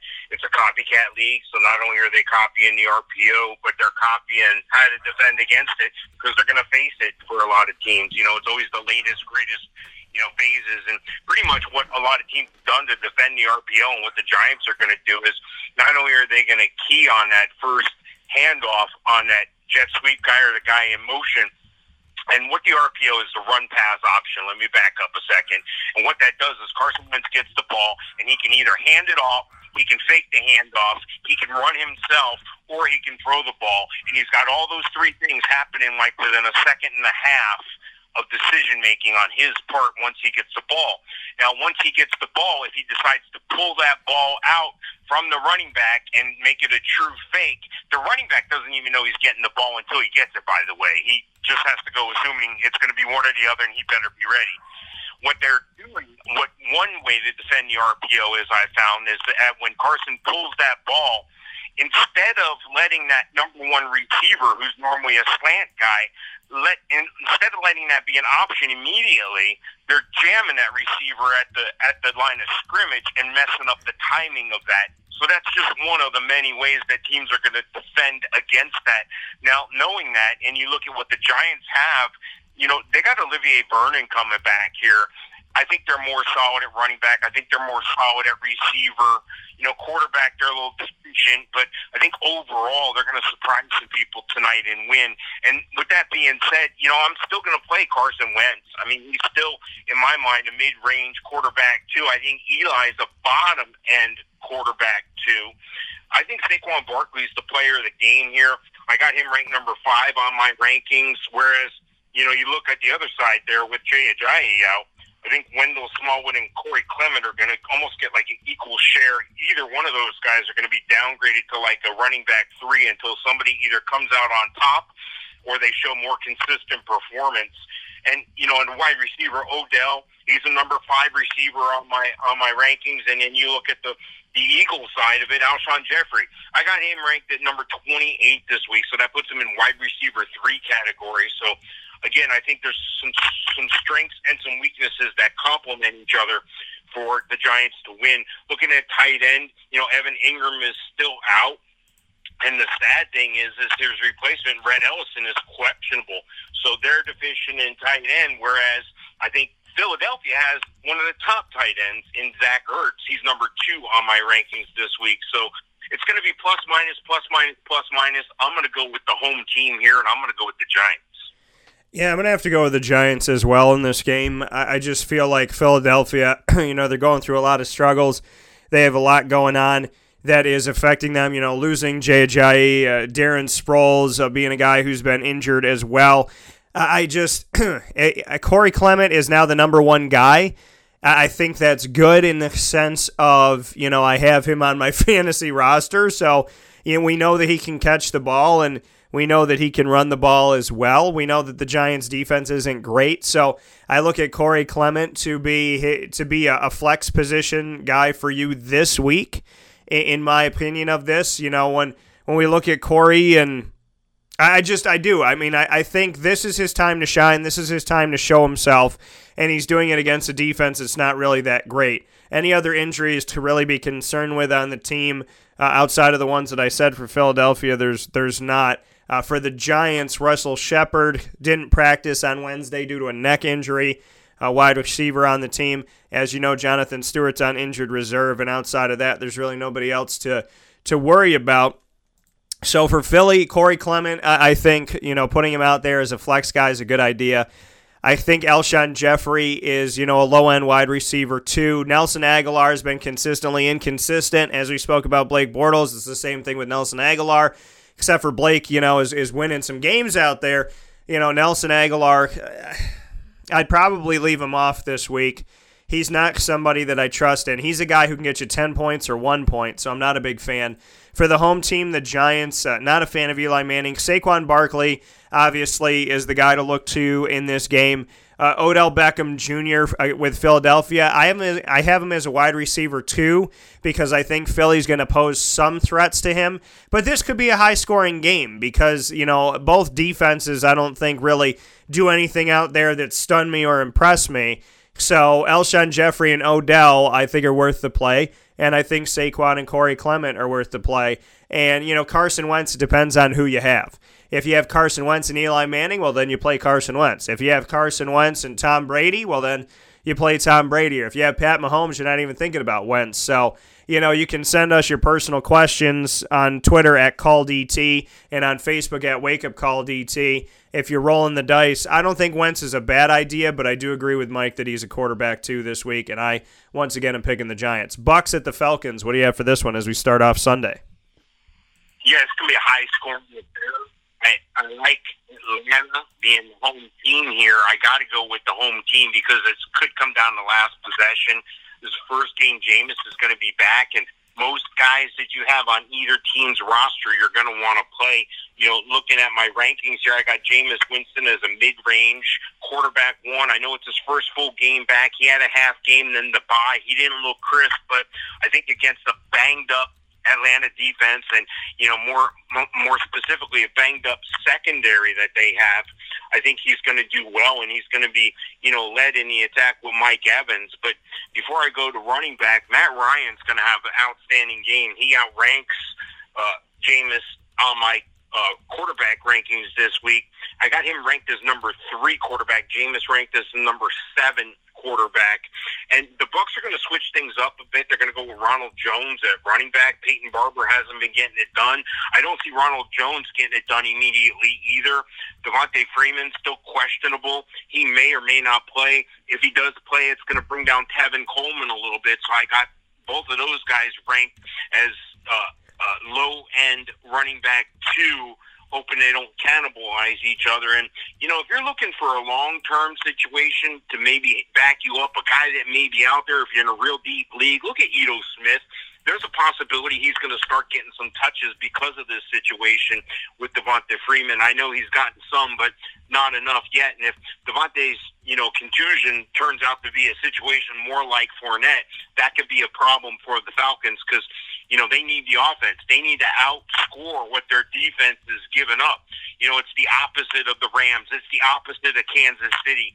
Kansas City has a very porous defense, but they're like, go ahead, put 50 on us. We'll put 51 up, like the old greatest show on turf. So Atlanta's in that same situation. They have to score points, and they're going to be led by Julio Jones. Julio put up 250 in this game last year, if you remember. So I got Julio. Even though he hasn't been getting the touchdowns this year, he's still the number 1 target. He's the number 2 wide receiver on my ranking this week. Calvin Ridley is great. He's been a touchdown machine, but he's at number 24 on my rankings. They're going to continue to try to push the ball to Julio. And Mike Evans for the Bucs is number 4 wide receiver on my rankings. I think Deshaun Jackson may surprise some people. That might be an affordable daily fantasy option. He could get some long ball looks here because they're going to have to air out the ball. I got Deshaun Jackson ranked as the number 30 wide receiver and tight ends. Atlanta's got to do a better job of getting Austin Hooper the ball. Austin Hooper is number 11 tight end, but Cameron Brate, with the injury to O.J. Howard, that kind of helps Cameron Brate. And Jameis Winston likes Cameron Brate. He likes to throw him the ball. So Cameron Brate, the number 9 tight end on my ranking this week. And I don't think you can play either defense in this game. And again, high-scoring affair. If you got to get into this team, don't be on either Tampa Bay or Atlanta. Don't be afraid to play them. And I think Atlanta is going to squeak out on a final possession. Yeah, I said this earlier on this week. The NFC South doesn't play defense. So the best games for you to have in this Big 12 type of division, so to speak. And maybe that's, I don't know. I feel like the Big 12 has some good teams, but they also have some struggling teams. I think all the teams here can score, but between Carolina, Tampa Bay, Atlanta, and New Orleans, nobody plays defense when they're playing these divisional matchups. It's great for fantasy football, absolutely tremendous for fantasy football. So, these are the games where, like Mike said, you don't feel bad about throwing somebody out there. Now, O.J. Howard was limited with his MCL injury, the tight end for Tampa Bay. Outside of that, nobody for you to be concerned with. For Atlanta, on their side, we have Mohamed Sanu. He was limited in practice this Wednesday with a hip injury, and Devontae Freeman did not practice on Wednesday due to his foot injury that's been nagging him. That's typically something with Julio Jones, but God bless Julio. He has been well. Devontae Freeman, we can't say the same for. And like you said, Mike, with Ito Smith, the rookie running back that they picked up probably as an insurance policy, smart for them to have, Ito Smith on the team, knowing that, if anybody goes down, which in this case has been Devontae Freeman, they can go to him. Ronald Jones, this is kind of a wait-and-see thing. If you got a bunch of injuries, a bunch of people on bye, and you got him, or he's the only guy out there of a few guys out there, then he's not a bad flex choice. But, Ronald Jones is a guy who consistently underperformed and almost found his way off the team, even though he was drafted in the second round. So just watch the Tampa Bay one. I don't feel good about saying to play him, but if you're going to throw him out there as a flex position, at least they're playing in the NFC South, where, again, these are high-scoring games. I like Mike Evans in the game. Adam Humphries, he's a flex guy for me. I like Deshaun Jackson in this game as well because you're going to get opportunities. Chris Godwin, another flex guy. Somebody's going to get the ball for Tampa. Jameis Winston's been a turnover machine. He throws a lot of interceptions, so just watch on that. Matt Ryan, I like him in this because of it being an NFC South divisional game. I like Tevin Coleman in the game as well. Ito Smith is kind of a wait-and-see for me in this one. Julio Jones and Calvin Ridley, I think, are worth the play. And Austin Hooper's been doing okay. The tight end who I felt was on his last leg in Atlanta is doing some good things right now. So Mike and I are both picking the Falcons, and you should be picking plenty of players in this game to put them out there, knowing that we anticipate this to be a high-scoring 1 o'clock game for you all to enjoy, whether you're a fan of either team or not. Steelers at the Bengals. The Bengals are trying to be contenders. The Steelers are trying to show they're not out of it. What do you think about this one? This could be another high-scoring affair as well, but anytime you have an AFC North matchup, it's normally punch one guy in the mouth, the other guy punches the other guy in the mouth. So it could be any game, but I'm leaning toward this being a high-scoring affair, not quite the high-scoring affair that I anticipate the Bucs and the Falcons to be, but near that. This is a team where I think Pittsburgh's definitely on the way up. I think the Bengals are in a good position. They're at home. I'm going to pick the Bengals to win this game, but I could see the Steelers win. I think it's going to be a close game as well. I got Ben Roethlisberger and Andy Dalton, both 10 and 11 on my quarterback rankings this week. They're going to be able to throw the ball. That's what both teams do, and both teams can run the ball well as well. Joe Mixon, number 6 running back on my rankings this week. And you know what? James Conner's been getting it done. He's constantly a top 5 running back for me. So, the Le'Veon Bell thing, he's not around. What are you going to do? Well, hopefully you've made some moves already. Doesn't look like he's going to report for another couple of weeks, but James Conner's been holding it down quite fine. And on the outside, Pittsburgh's got 2 of the better receivers in the game in Antonio Brown and Juju Smith-Schuster. And I'm just wondering how many more years, if any more years, we're going to be able to get of both of these guys. Now, I know Antonio Brown's got the big contract now, but Juju Smith-Schuster, they're going to have to pay him pretty soon. This is a guy who's outperforming his contract without a doubt. And then on the other side of the ball, you got almost a similar situation with A.J. Green, number 6 wide receiver on my rankings this week, and Tyler Boyd, mid-range wide receiver 2. So anytime you have a good 1-2 receiver combo like that, that's great for your team, and it's really good for your fantasy quarterback. Tight end-wise, this is where there's a little bit of separation, but not much. And what I mean by that is, Tyler Eifert's down, Tyler Kroft is hurt. C.J. Uzomah may be the guy there, but he'd be a mid-range to bottom-end tight end 2 at best. And the same thing for Vance McDonald. Jesse James is dinged up and really wasn't getting it done in comparison to Vance McDonald. And we've all seen the big hit that, McDonald gave on Chris Conte, in that late-night game against Tampa. So, a lot of people are behind him, and he's playing on a level that he hasn't played on in quite some time. But I think Cincinnati's okay to defend against that. Don't forget, Cincinnati's got Vontaze Burfict back as well, one of the nastiest, meanest players in the NFL. Not sure you could play either defense in this one, but, again, I like the scoring in this game. Obviously, if you have a player on either one of these teams, you can roll them out there. There's going to be some scoring. And, again, I'm going to go with the home team again here in Cincinnati. Yeah, this game is going to be an interesting one and a challenging one. John Ross has a groin injury. You got to watch that. Giovanni Bernard still, being hampered by that MCL injury. And besides that, you have to also look to the fact that Tyler Kroft, who's supposed to be filling in for Tyler Eifert, the 2 Tylers, the interchangeable Tylers of recent history, where Eifert goes down, Kroft comes in, he's injured as well. So that's all for Cincinnati. You got to watch on those. As far as Pittsburgh goes, nobody really to report that's not already injured for the Pittsburgh Steelers. And in this game, I'm going to go with the away team as I always do. Ben Roethlisberger, I have him as a high-end quarterback, too, in this game. I don't know how well he is, because this could go one of 2 ways. This could be a tight, lower-scoring game, or it could be a higher-scoring 30-point game. This could be in the teens, or it could be in the 30s, or close to the 30s.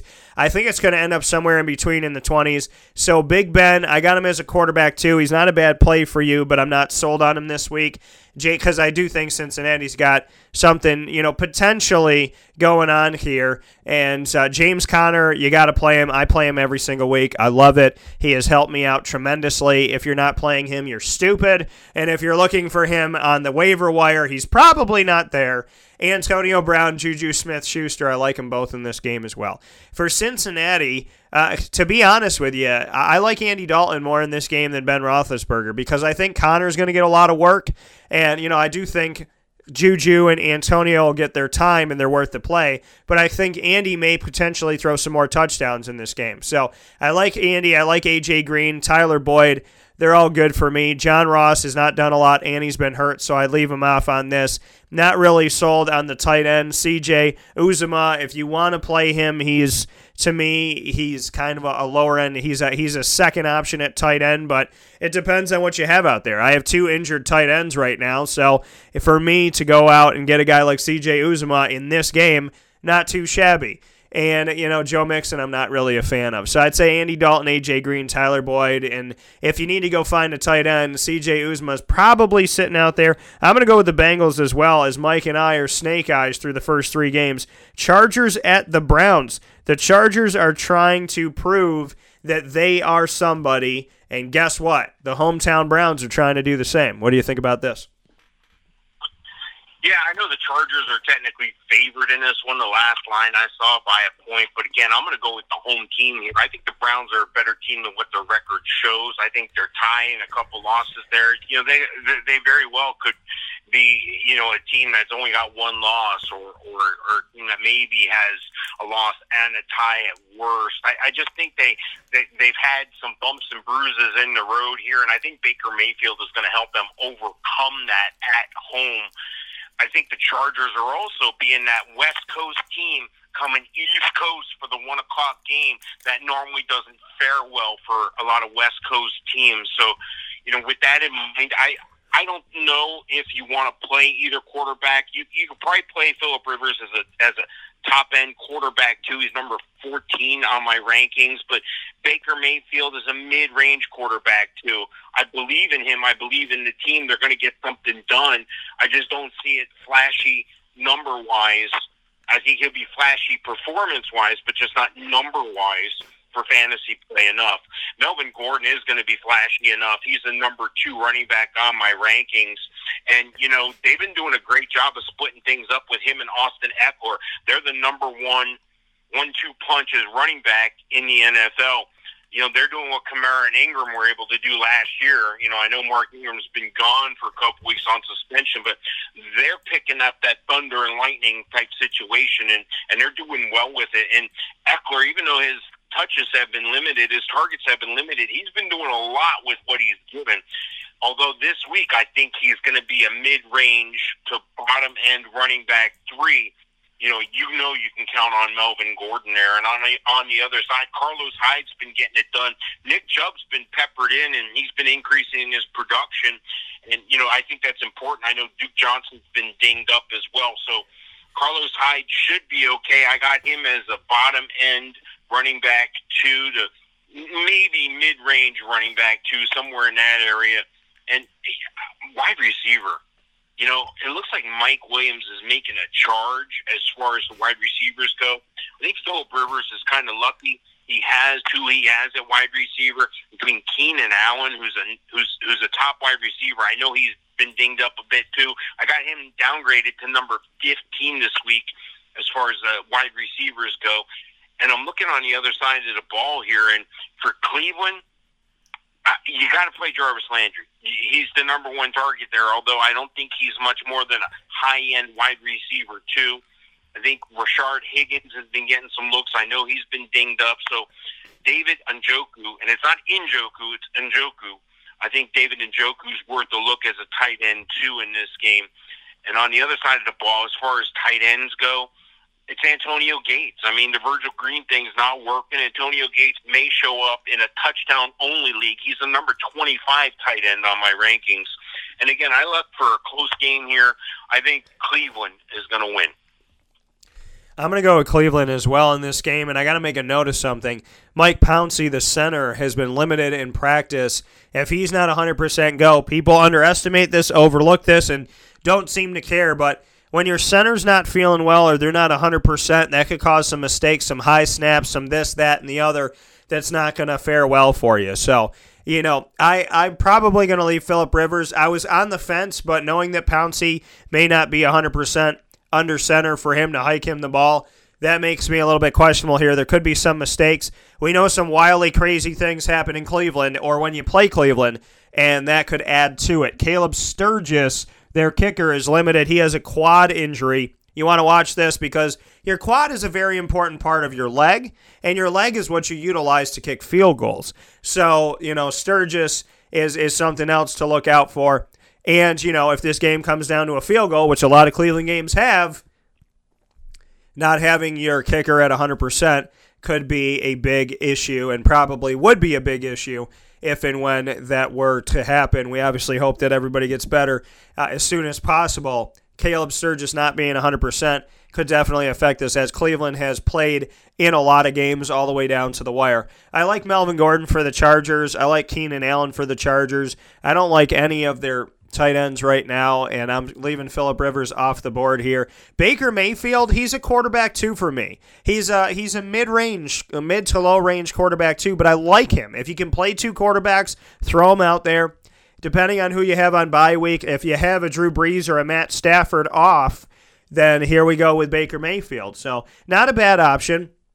I do think he's going to score points, and I do think that he is going to get you something this week that would be. I mean, I just have the sense and the notion that Baker Mayfield is going to get you more than just a few, and he'll probably, be able to help you out in your fantasy football week this week. I like Baker Mayfield in this game. Carlos Hyde, I like him as well in the matchup. I like Nick Chubb. I do, but I relegate him to a running back 2 or a flex position because they don't give him the ball as much as they give to Carlos Hyde. Jarvis Landry, I like him in this one. Rashard Higgins is out for this week, which is really sad to see because Rashard has been one of the targets from Baker, as every quarterback has their guy.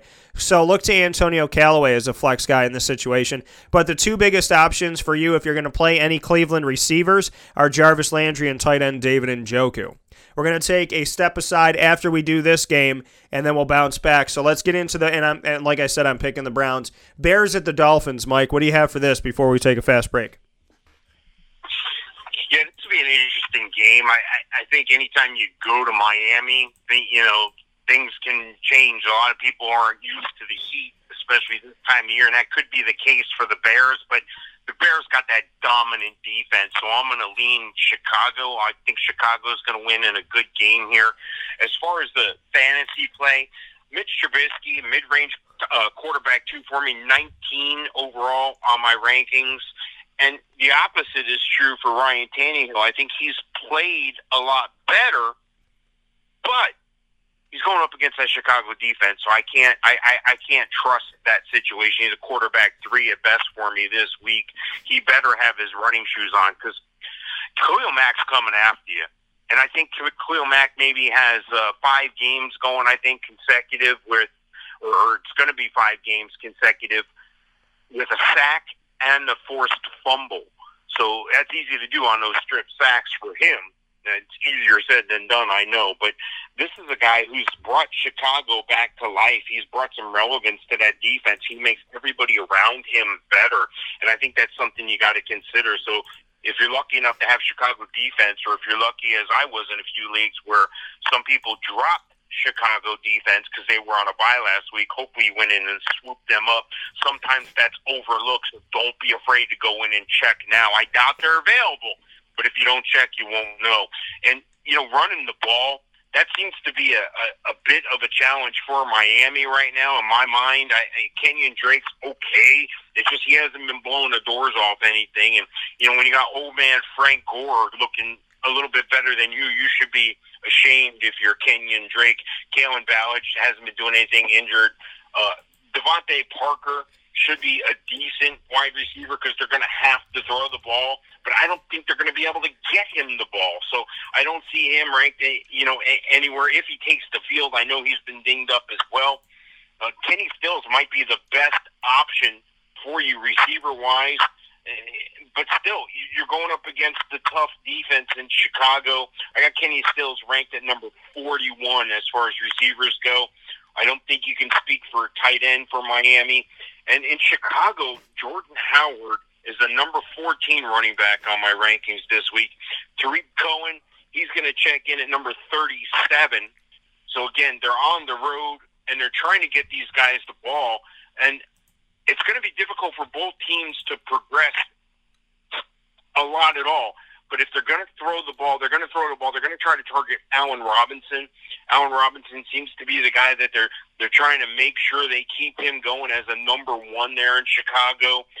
Anthony Miller tried to make something happen. I think he's dinged up right now as well. Taylor Gabriel, he's leading the team in targets. So anytime you have a team leader in targets, it's just math. You're going to make some receptions. He's a number 39 receiver on my rankings, more of a flex play for you. And you know what? Trey Burton, they're going to get the ball to Trey Burton. He's the trick play guy. He's the guy that catches you off balance. He's that sneaky guy who plays tight end, who's really more of a split end or a flanker. And this is a guy that they're not afraid to throw the ball to. He's a playmaker, Trey Burton. He's a low-end, tight end 1 in this game. So, again, I'm going to go with the Bears in this one on the road. I think the defense is going to be too much.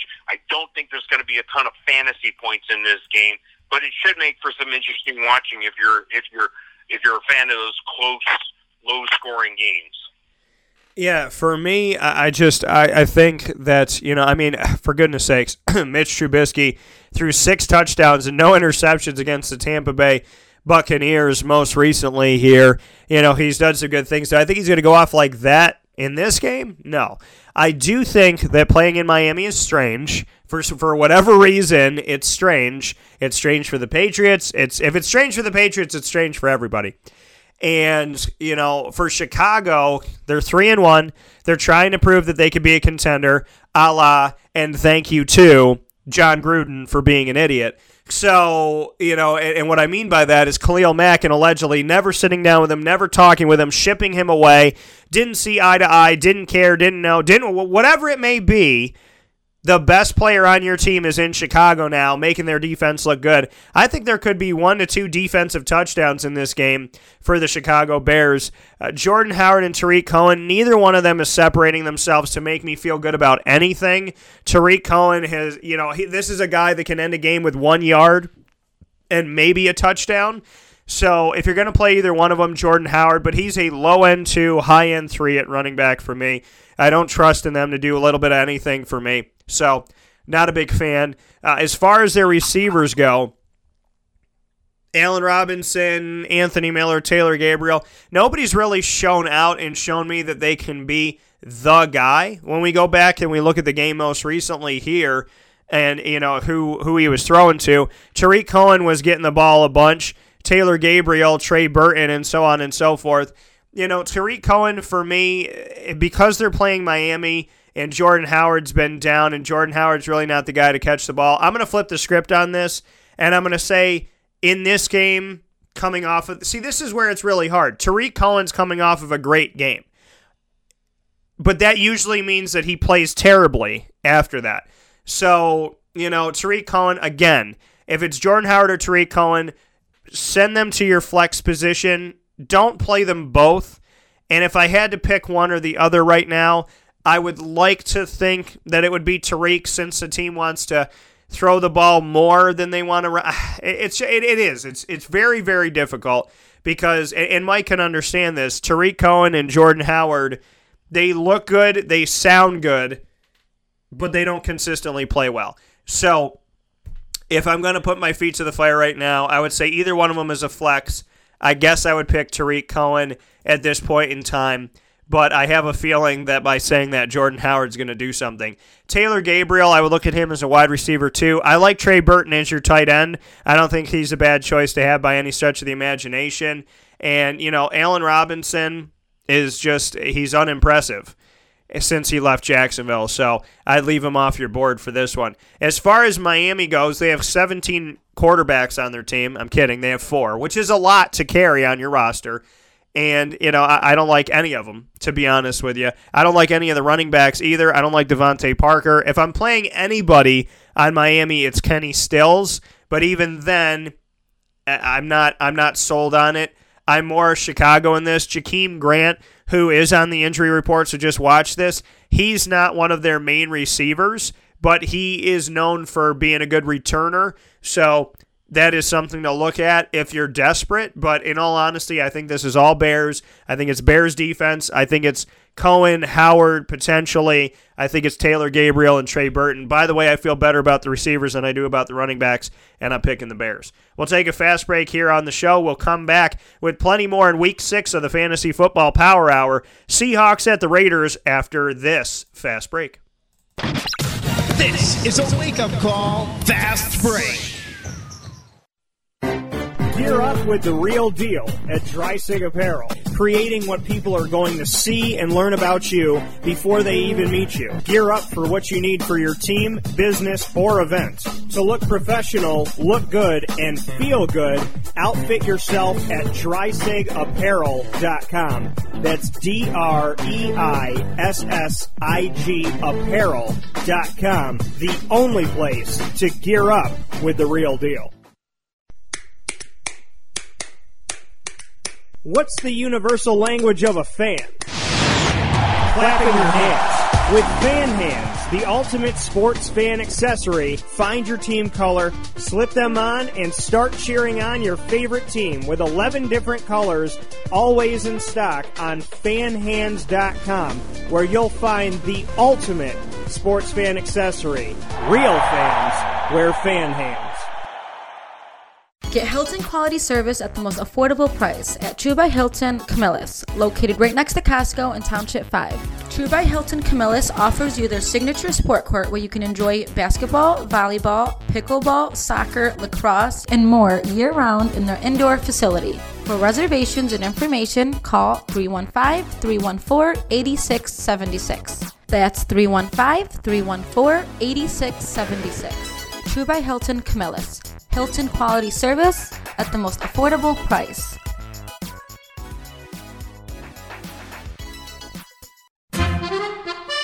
Utica Pizza Company spells family. Your family, my family, their family. The recipes that they have shared with each other throughout the years and have now been so gracious to share them with us. I can sit here and talk with you about all the great things that are on the menu. We'd be here forever. So let me say this. Utica Pizza Company is second to none. And now you can bring it home with you and you can dine in the restaurant. UticaPizzaCompany.com will give you all the information that you need. And let me say, these Utica greens, they're the best. Utica Pizza Company. Call them and place your order at 315-214-3060. That's 315-214-3060. Families break bread at Utica Pizza Company.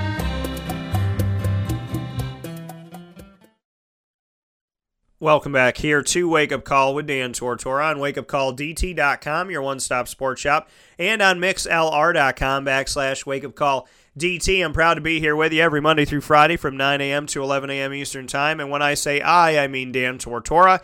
Proud to be here with you. And every Thursday I get to spend some time with a good friend, a hell of a fantasy football mind, and just somebody that I always appreciate talking to. They say that, you should make an effort to call your friends, and I have this wonderful excuse of getting to call my friend Mike Sofka because I need to have him on the show every week. Fantasy Football Power Hour. We always have a great time.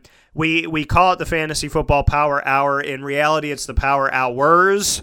We are past 11 o'clock, which is normally when the show's supposed to end, but we always go over because we want to bring you all the information that we possibly can to help you out to make sure that you're ready for the week. And if that means we got to spend a little bit more time in the office, then we got to spend a little bit more time in the office. So with that being said, I'm always happy to have Mike on the show. We're hanging out here in the Fantasy Football Power Hours, proudly brought to you by the Wildcat Sports Pub and also by the Pen and Trophy Center. You can find Mike all the time on Hall of Fame FantasyFootball.com before the season, after the season, and during the season, because there is no end to fantasy football season. We are back into the matchups. We've already given you the Eagles, Giants, Bucks, Falcons, Steelers, Bengals, Chargers, Browns, Bears, Dolphins, and we are now on to the Seahawks and the Raiders. Mike, what do you have for this one? Yeah, I think the Raiders need a pass rusher. Isn't that funny? If they only had a pass rusher, that's all I keep hearing. Well, you had a pass rusher. I'm not going to get into that. We've already talked about that. You know what? It's tough to pick Oakland when they can't pressure. NFL, you got to do two things. You got to protect your quarterback, and you got to rush the other quarterback effectively, and they're not able to do that. So I got to go with Seattle on the road in this game. Russell Wilson hasn't been having a Russell Wilson-type year, but he's still a borderline quarterback 1, quarterback 2 for me at number 13 on my rankings. Rank Derek Carr is high. He's number 21 on the rankings. Amari Cooper, you need to catch the ball. You need to quit dropping passes. You need to be a little more crisp on the route tree. You need to get yourself in a position to make your quarterback successful.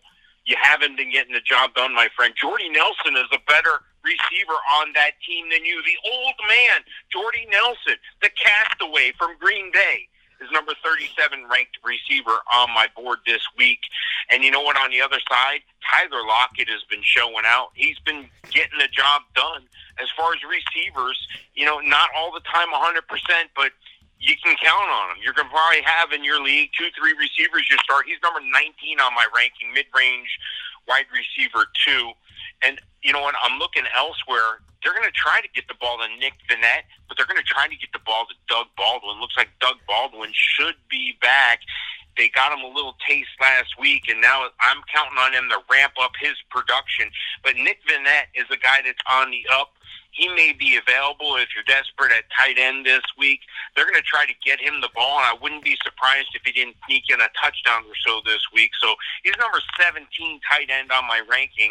And you know what? On the other side, Jared Cook. Jared Cook is the guy in Oakland.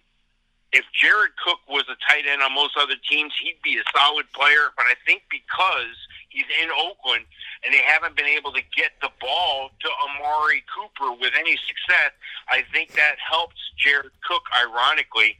Now, Jordy Nelson is a guy you can depend on. Martavius Bryant is going to the Amari Cooper School of Drop Passes. He dropped one or created a fumble last week after a crucial catch. These guys got to hold on to the ball. And because they can't hold on to the ball, I'm going with Seattle in this one.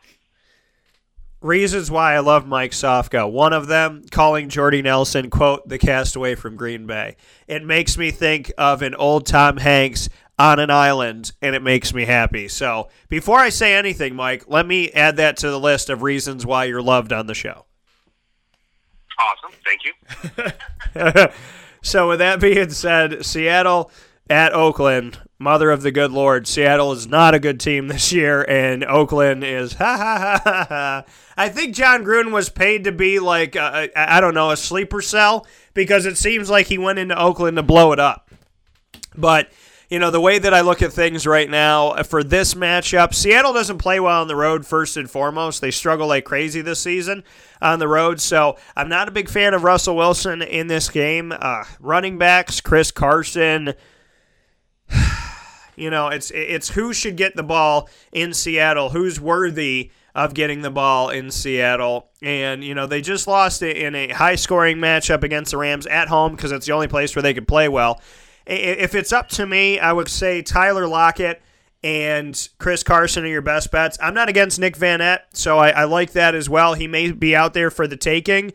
So those would be the three that I would give you from Seattle. As far as Oakland is concerned, I'm not a Derek Carr fan, and he's playing against the Seattle Seahawks. I like Marshawn Lynch at home. Amari Cooper, I don't draft because he has been an underperforming player forever. So I'm not doing it. So if I have to tell you anybody, any wide receiver from Oakland, it would be Jordy Nelson, who's a wide receiver too. And Jared Cook, I thought last year he was going to assimilate himself into the Raiders coming from the Packers, and he was going to be a go-to target. Well, he wasn't last year, but he is now. So I like Jared Cook in this game as well. Jesus, Mary, and Joseph, who do I pick for this one? I think I'm going for the Raiders of the Lost Ark, and I'm going to pick them in this one. Mike, you said you're going Raiders as well, correct? No. You're going with Seattle. So see, I was so in love with what you were saying that I didn't listen to your end part. That's what it's called. That's called capturing the moment, Mike. I was off somewhere else with smelling the daisies. I didn't hear you say Seattle. My apologies. No worry. We'll see you next week. We'll see you next week. We're on to Kansas City. So I'm going with Raiders. Mike's going with Seahawks. It was. What you said about Jordy Nelson, apparently it just caught me and it took me like a butterfly off somewhere, and now I'm back. Cardinals at the Vikings. I just can't pick the Seahawks on the road because they struggle. Cardinals at the Vikings. Josh Rosen and Kirk Cousins, two new quarterbacks for their teams this season. Rosen's a rookie. They call him the pretty boy. And Kirk Cousins is finally making that money, fully guaranteed contract. The Vikings look like they could be contending. The Cardinals are just hoping that they can get some victories under Josh Rosen's belt. What do you think about this one? Yeah, that's all this is, and I can't pick the Cardinals for that same reason. I'm going to go with the Vikings at home. I think the Vikings are going to win this one, and they're going to win this one big. I think Kirk Cousins is having an awesome year, and he better have an awesome year because they're having trouble running the ball without Dalvin Cook. Now, Latavius Murray looked a little better last week, and he's number 19 running back on my rankings. You could use Latavius, but there's other better options out there. But if you're looking for that spot guy, that guy who still may be out there, unbelievably so, this is a guy that you might be able to count on, and maybe as an affordable dynasty daily play as well. So, if you're looking at winning money, that's what you look at. You look at the bargain guys you can find, and then you build a good team around them. You don't start with the good team. You look for the bargains first, then you build around them. At least that's the way it's been successful for me. Okay, back on to Minnesota. Look, the defense hasn't been what it should have been, but it's going to be this week against a rookie quarterback. I got their defense, the number 3 defense, and that's going to be the difference in this game. Josh Allen, you can't start him, but you already know that. And Josh Rosen, you can't start. You already know that because of Minnesota's defense. Their defensive secondary is just sick. I know they're missing Everson Griffin. I know he's out and he's taken away from that ability to rush the passer, but they got other playmakers on the defense. They're going to be just fine. Kirk Cousins has been getting it done. He's a guy you can count on as a number 8 quarterback this week, and he's going to throw the ball with success to Thielen and Diggs. Thielen and Diggs both are mid-range wide receiver ones. What a great problem to have. Oh, and then you can back that up with a Kyle Rudolph, a borderline tight end one for us at number 13 this week. David Johnson, they need to make an effort to get him the ball. I don't see what the problem is, but, I'm not that guy. I'm not the guy that's going to say, oh, David Johnson's underperforming. I think he's just in a bad situation. I think in obvious run situations, they're loading the box on him, 8, 9 guys in the box. And for some reason, coming back from this wrist injury, he hasn't developed that rapport with Josh Rosen yet. So hopefully they'll be able to continue to grow together here. David Johnson, number 9 running back. And, I sounded real negative there, but I'm used to David Johnson being in the conversation with Todd Gurley, Ezekiel Elliott, Melvin Gordon. I'm not used to him being in the conversation with Marshawn Lynch and TJ Yeldon, and Sony Michel. So it's a little bit of an adjustment period for me with David Johnson, but rightfully so, I think. Look, they're going to try to get the ball to the old man in Arizona. I'm not sure they're going to have luck getting the ball to anybody, but maybe Christian Kirk.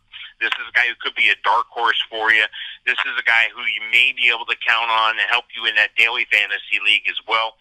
And same thing with Ricky Seals-Jones. They got nobody else. This is who they have.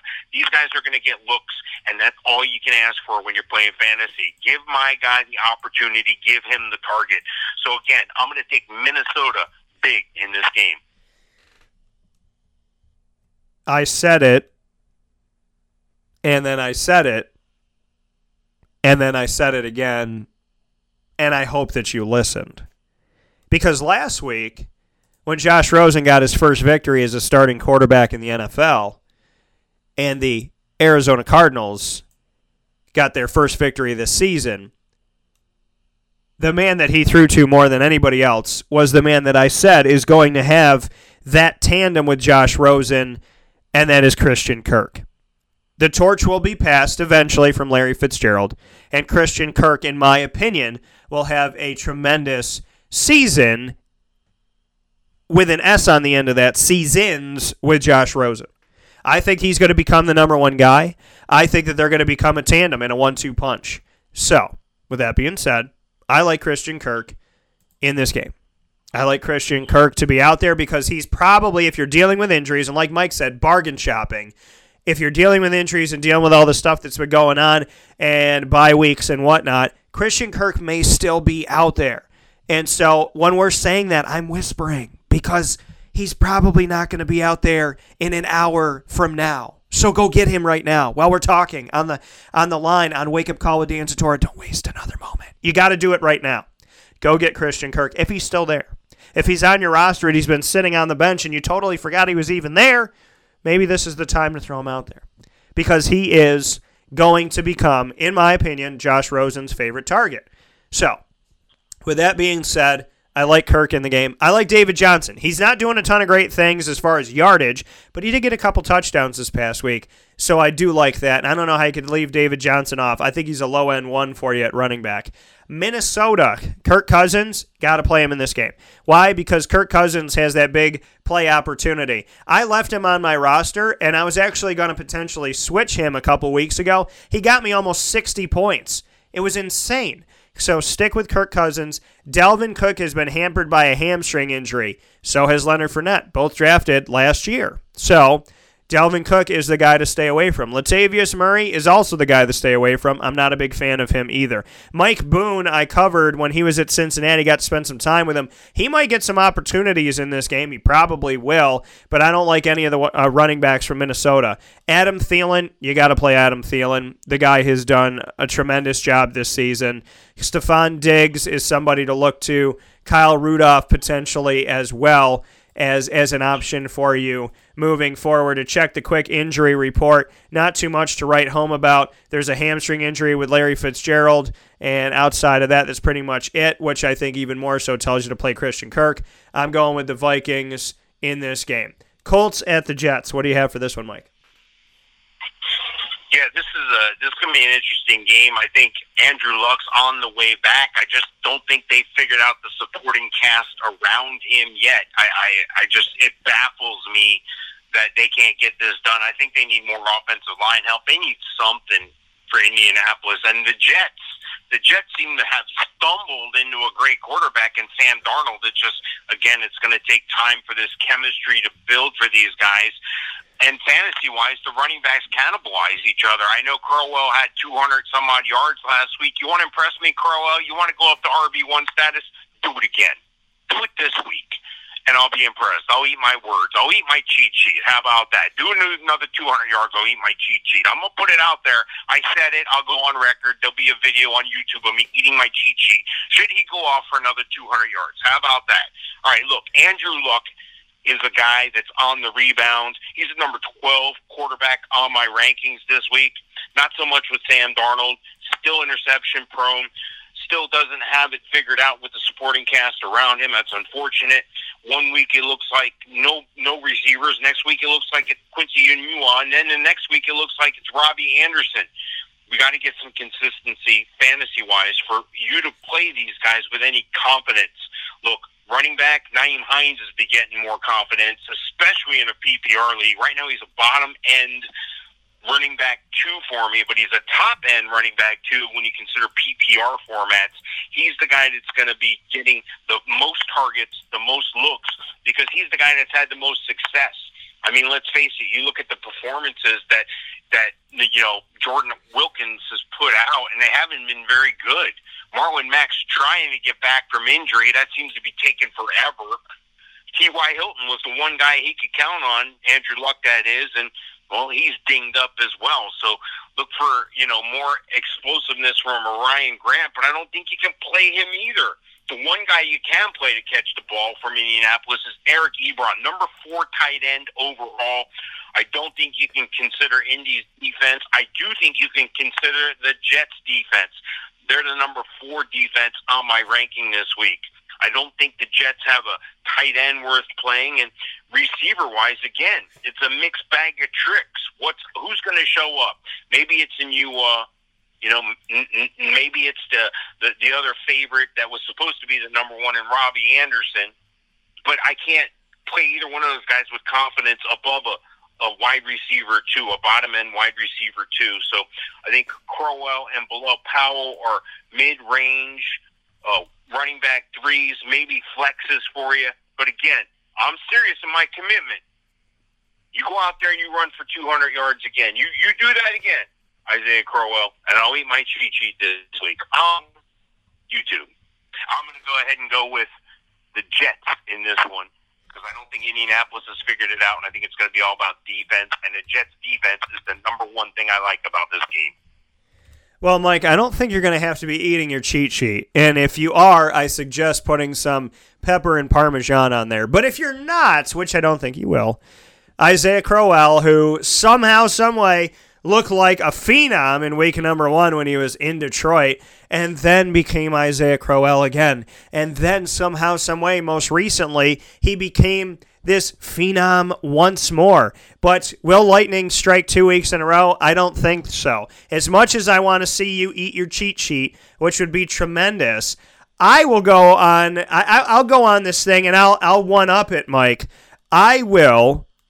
Let me think here. What will I do? Let me think. Isaiah Crowell, I will eat a ghost pepper if he runs for 200 yards this week. That's how confident I feel about it. I will eat a ghost pepper. So you'll eat your cheat sheet. I'll eat a ghost pepper on Facebook Live. So I do have Hispanic blood. I do like spicy food. I will eat a ghost pepper if Mr. Crowell gets 200 yards this week. I don't know how the heck he's done it twice, but I don't see lightning striking a third time, let alone in back-to-back weeks. I know God's humor, and I know that now that I put myself on the line, God's like, maybe I'll roll with this one. But, I'm hoping that God doesn't want me to eat a ghost pepper. I know that he is a comedian when it comes to my life, but I am hoping that he will be gentle. With the Colts and the Jets game, gentle God, please. Please let me have a gentle God. I know that I do. T.Y. Hilton has a hamstring injury, didn't practice. Jack Doyle and Eric Ebron both didn't practice on Wednesday. Hip injury for Doyle, a shin injury for Ebron.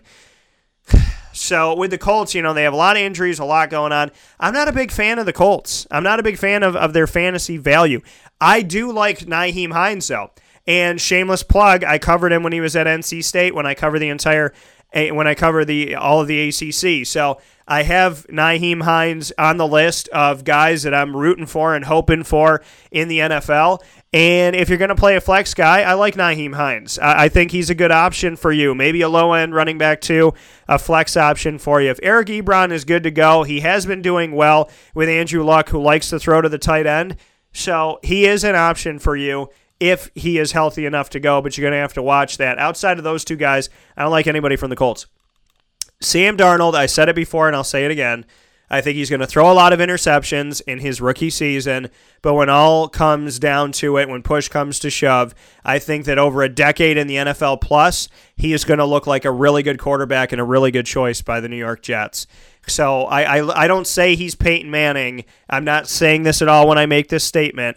I'm just making a parallel between Peyton Manning being on a Colts team that only won one game when he was a rookie. He looked terrible, threw a ton of interceptions.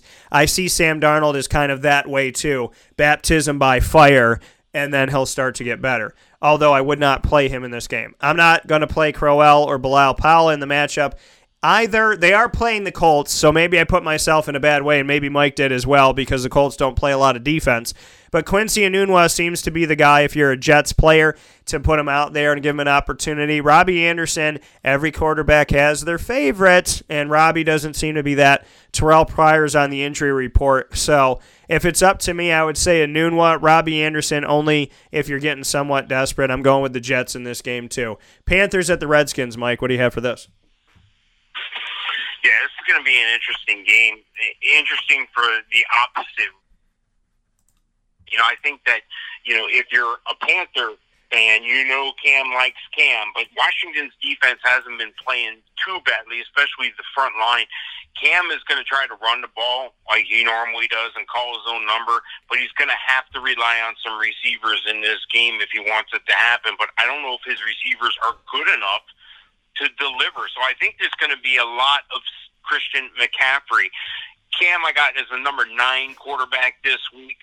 And on the other side, you take a look at what they're trying to do with Alex Smith, and sometimes he's looking like a world beater, and sometimes it's looking like the world is beating him. So he's a mid-range. He's as middle of the road as I can get this week. Alex Smith is number 15 on my rankings. Like I said, Christian McCaffrey is going to have to lead the charge here, especially if you're in a PPR league, but he's going to be the number 1 guy toting the rock for Carolina. Number 7 running back on my rankings. And I don't know about Adrian Peterson. I do know that if you have Chris Thompson in your PPR league, you want to play him with confidence as an RB2. But the Adrian Peterson thing, with his age, with him having to take himself out of the game, popping his shoulder out, popping his shoulder back in, it's my understanding that once that shoulder starts going in and out, it's going to continue to do that. And at his age, that's not a good thing, especially with the pounding you take at running back in the NFL. So I don't know if you can count on Adrian Peterson. If you have to, roll the dice with him as an RB2, but I wouldn't count on him for a lot of production this week. And receiver-wise, I'm just concerned. Devin Funchess dinged up, hasn't been getting it done for Carolina.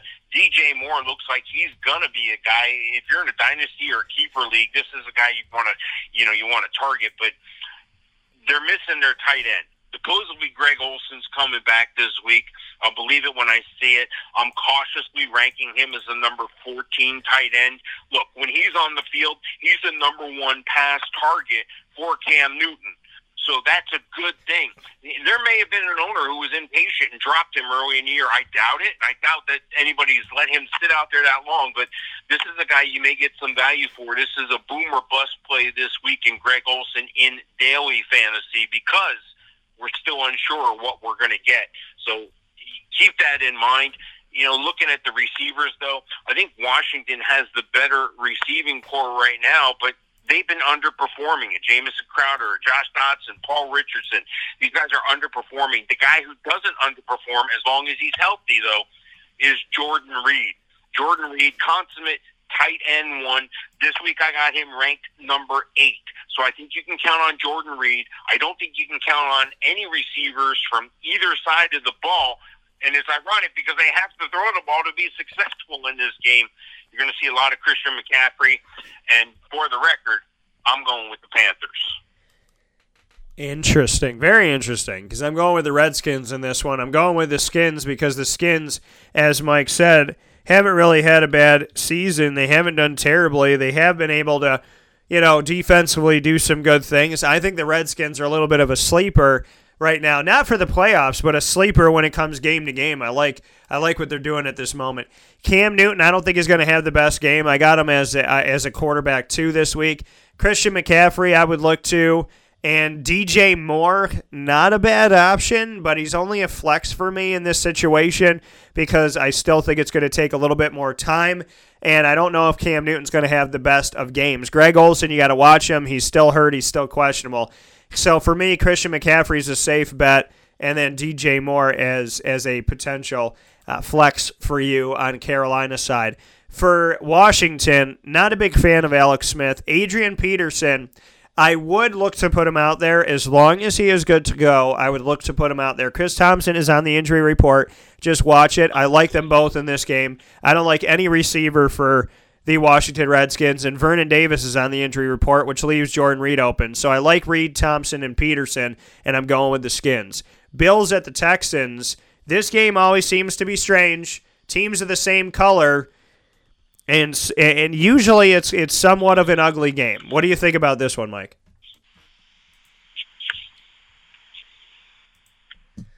Well, we'll get Mike here on the line. Mike, what do you think about this one? Bills at the Texans. Okay, so we think we may have lost Mr. Sofka. We're going to get him back on the broadcast here in just a moment as we are looking to get him back on the line. And we have Mike here right now with us. So, Mike, what I was saying was I'm going with Thompson, Peterson, and Reed. And just to watch Thompson on the injury report. And I said I'm staying away from Cam, going with Christian McCaffrey, maybe DJ Moore as a flex, or, right before the game, maybe I swoop him in and make that decision and throw him in there. And I'm picking the Redskins to win the game. You're picking the Panthers. Bills at the Texans. What do you have for this one? Yeah, I think it's going to be all Texans in this one in a big way. I think Houston playing at home and then Houston playing the Bills. This is all going to line up perfectly for them. Look, Houston's challenged. Their offensive line is dinged up, and it's porous to begin with. They're having trouble running the ball. What they're not having trouble doing is letting Deshaun Watson do his thing.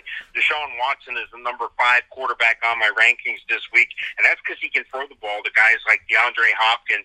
And Will Fuller is able to take the field. Last week was the first week that Will Fuller and Deshaun Watson were ever on the field at the same time, and Will Fuller didn't score a touchdown. So I look for him to rebound and get back on track if he can make the field.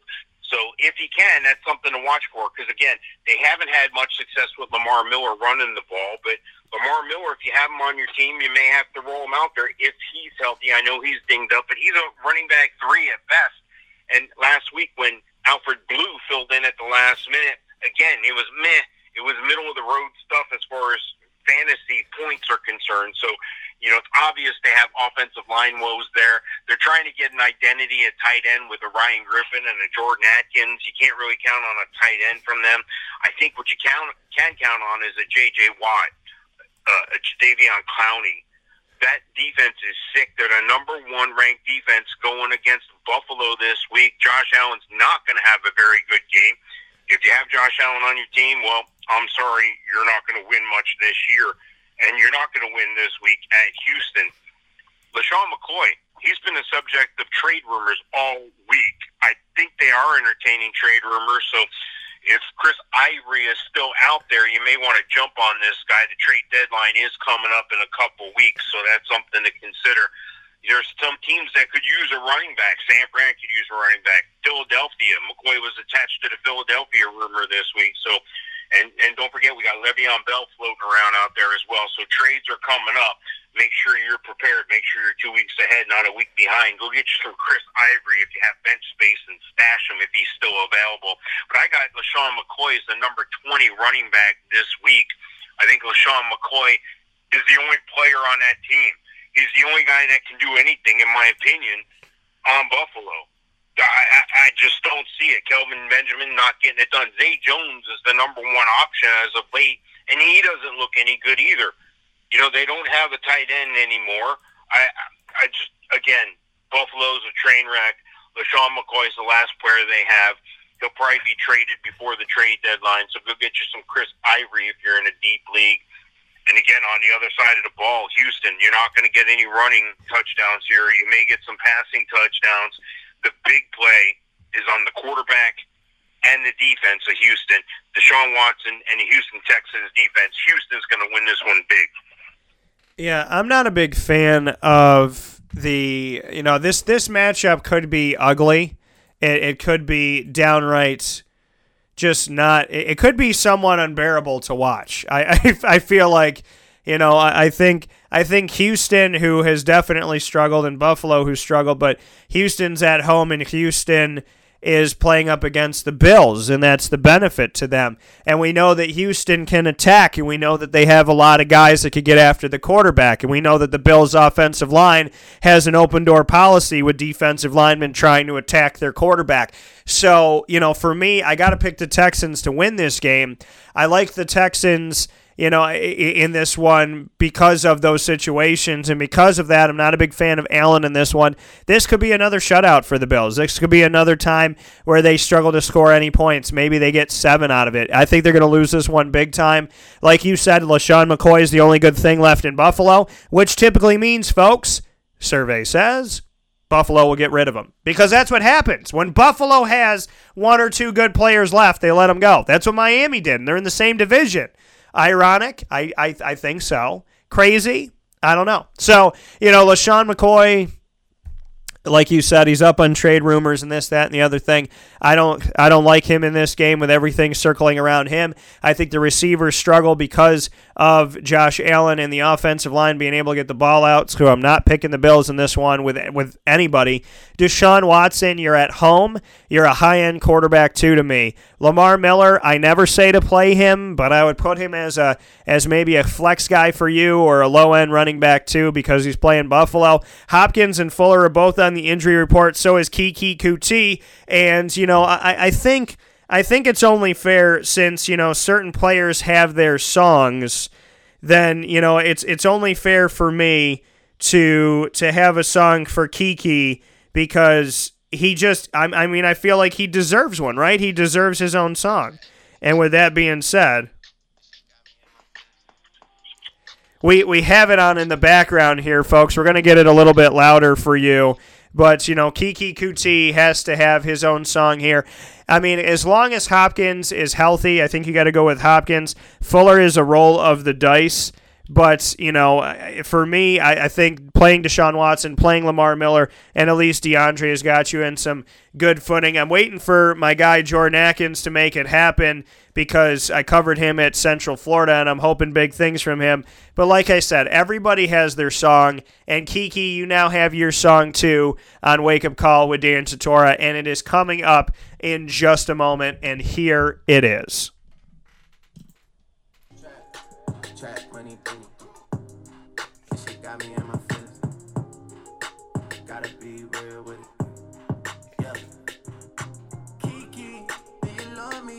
Are you riding? Say you never ever leave from beside me.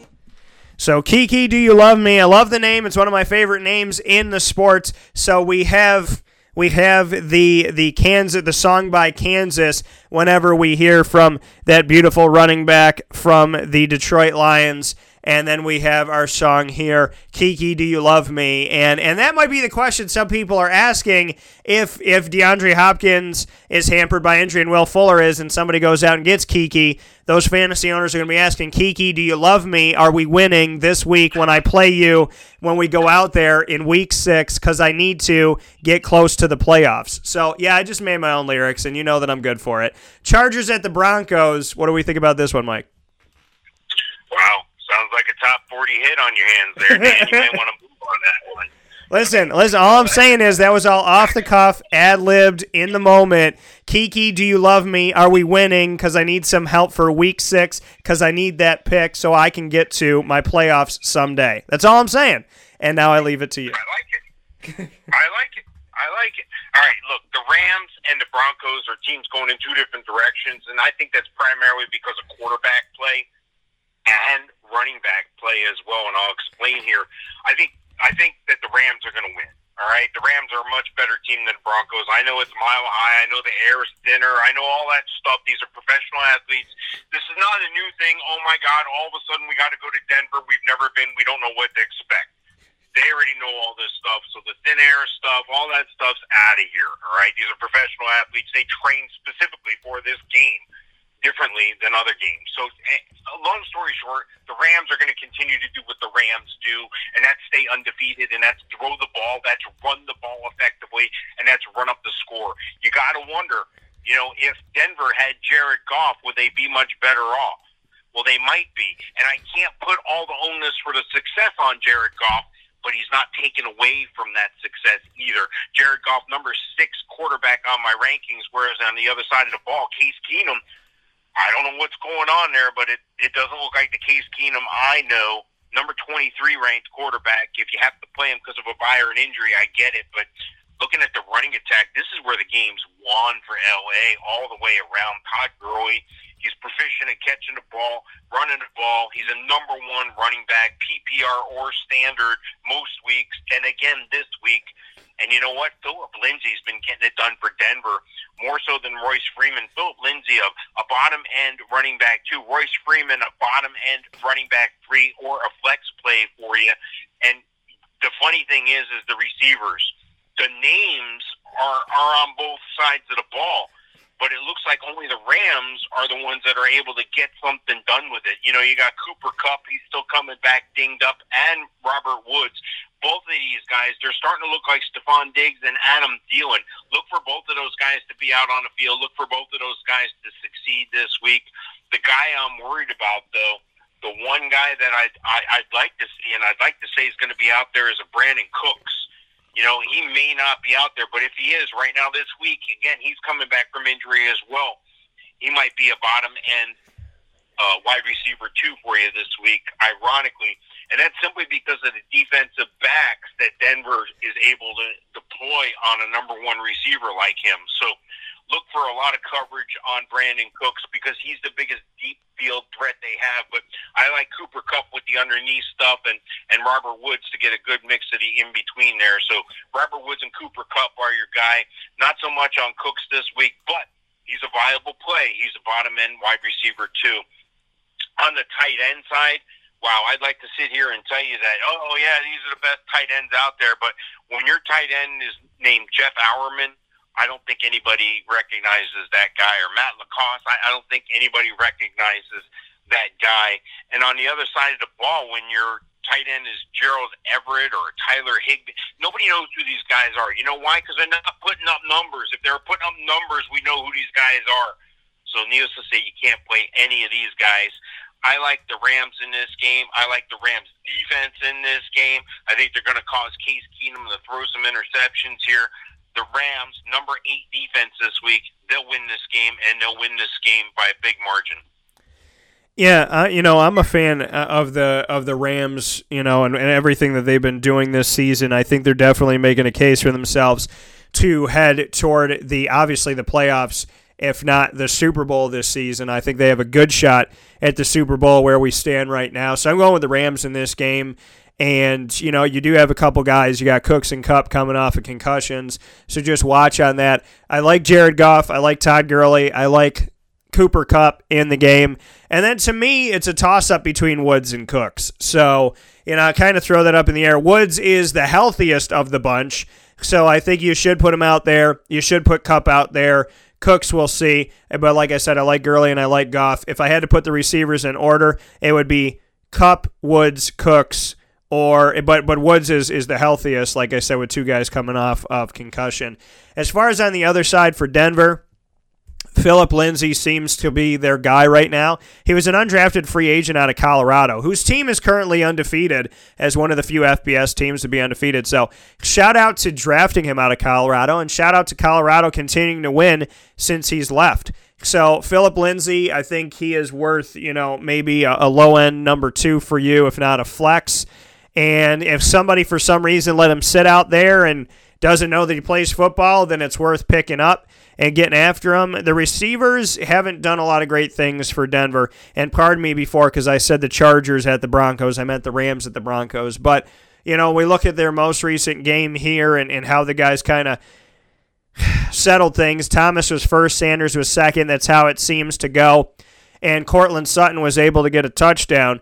So, for me, I would say in this game, I think Cortland Sutton's a dark horse. I think Demaryius Thomas is the best option for you, but I think that this is going to be Rams. I think it's going to be all the Rams, their defense, their special teams. I like them too, and I'm picking the Rams to win this one. We'll take our final step aside, a wake-up call with Dan Tortora. We'll be back with the Fantasy Football Power Hours, proudly brought to you by the Wildcat Sports Pub and the Penn and Trophy Center in just a moment.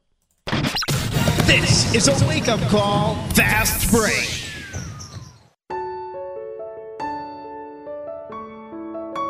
Having peace of mind when you're out of town that your furry-loving friend is safe and sound means taking them to Canine Campground, because we all know that when it comes to the love of our pets, it goes well beyond the call of duty to make sure they're safe and sound. Right, Lily? So take a ride to 242 Johnson Street in East Syracuse, New York, and see Canine Campground and where your dog will be staying, in the classic cabin, the executive cabin, the grand cabin, or of course the luxury cabin, because if you know Lily, you know she loves luxury. Now you don't have to wait to the last minute to find a family member or a friend that'll take your dog for a few days.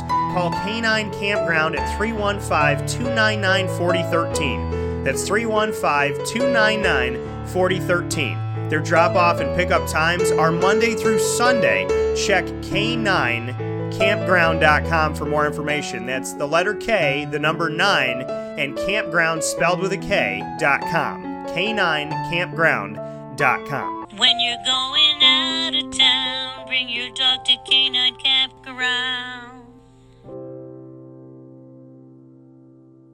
Consistency is, consistently hard to find, unless you head to 119 East 2nd Street in East Syracuse, New York, the home of the Penn and Trophy Center, who has been serving us Central and Upstate New Yorkers, as well as beyond, for decades. The Penn and Trophy Center on 119 East 2nd Street in East Syracuse, New York, gives you an amazing and unique way to customize a memory today. Say it with the Penn and Trophy Center. Be it an Employee of the Month award, a sports award, something for your business, engraving for your family, your loved ones, anniversaries, birthday parties, and so much more, including remembering somebody who served in the military. Say it with the Penn and Trophy Center. 119 East 2nd Street in East Syracuse, New York. The definition of consistency is Penn and Trophy. Browse their products on pennandtrophy.com. That's pennandtrophy.com, and call them for more information at 315-422-8797. That's 315-422-8797. The Wildcat Sports Pub in Camillus, New York is located on 3680 Milton Avenue in the Home Depot Plaza. It is your family-friendly sports bar and restaurant. Folks, some sports bars aren't family-friendly. Some family-friendly restaurants are not sports bars. The Wildcat Sports Pub in Camillus, New York is proud to be both. It is that marriage that you've been looking for years. The Wildcat Sports Pub is your home base for your sports bar and restaurant needs, games for the kids, indoor and outdoor activities, and enough things on the menu to come back every single week and get to try something new. They're open Sundays from noon to 8 p.m., Monday through Wednesday, 11 a.m. to 11 p.m., and Thursday through Saturday from 11 a.m. to midnight. For reservations and party information, call 315-487-2222 for the Wildcat family-friendly sports pub and restaurant.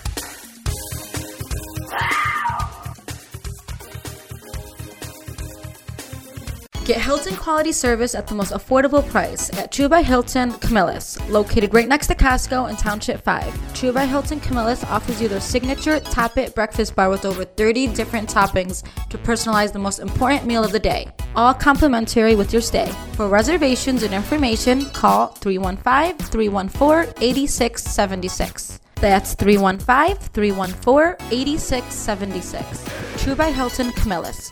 Hilton quality service at the most affordable price.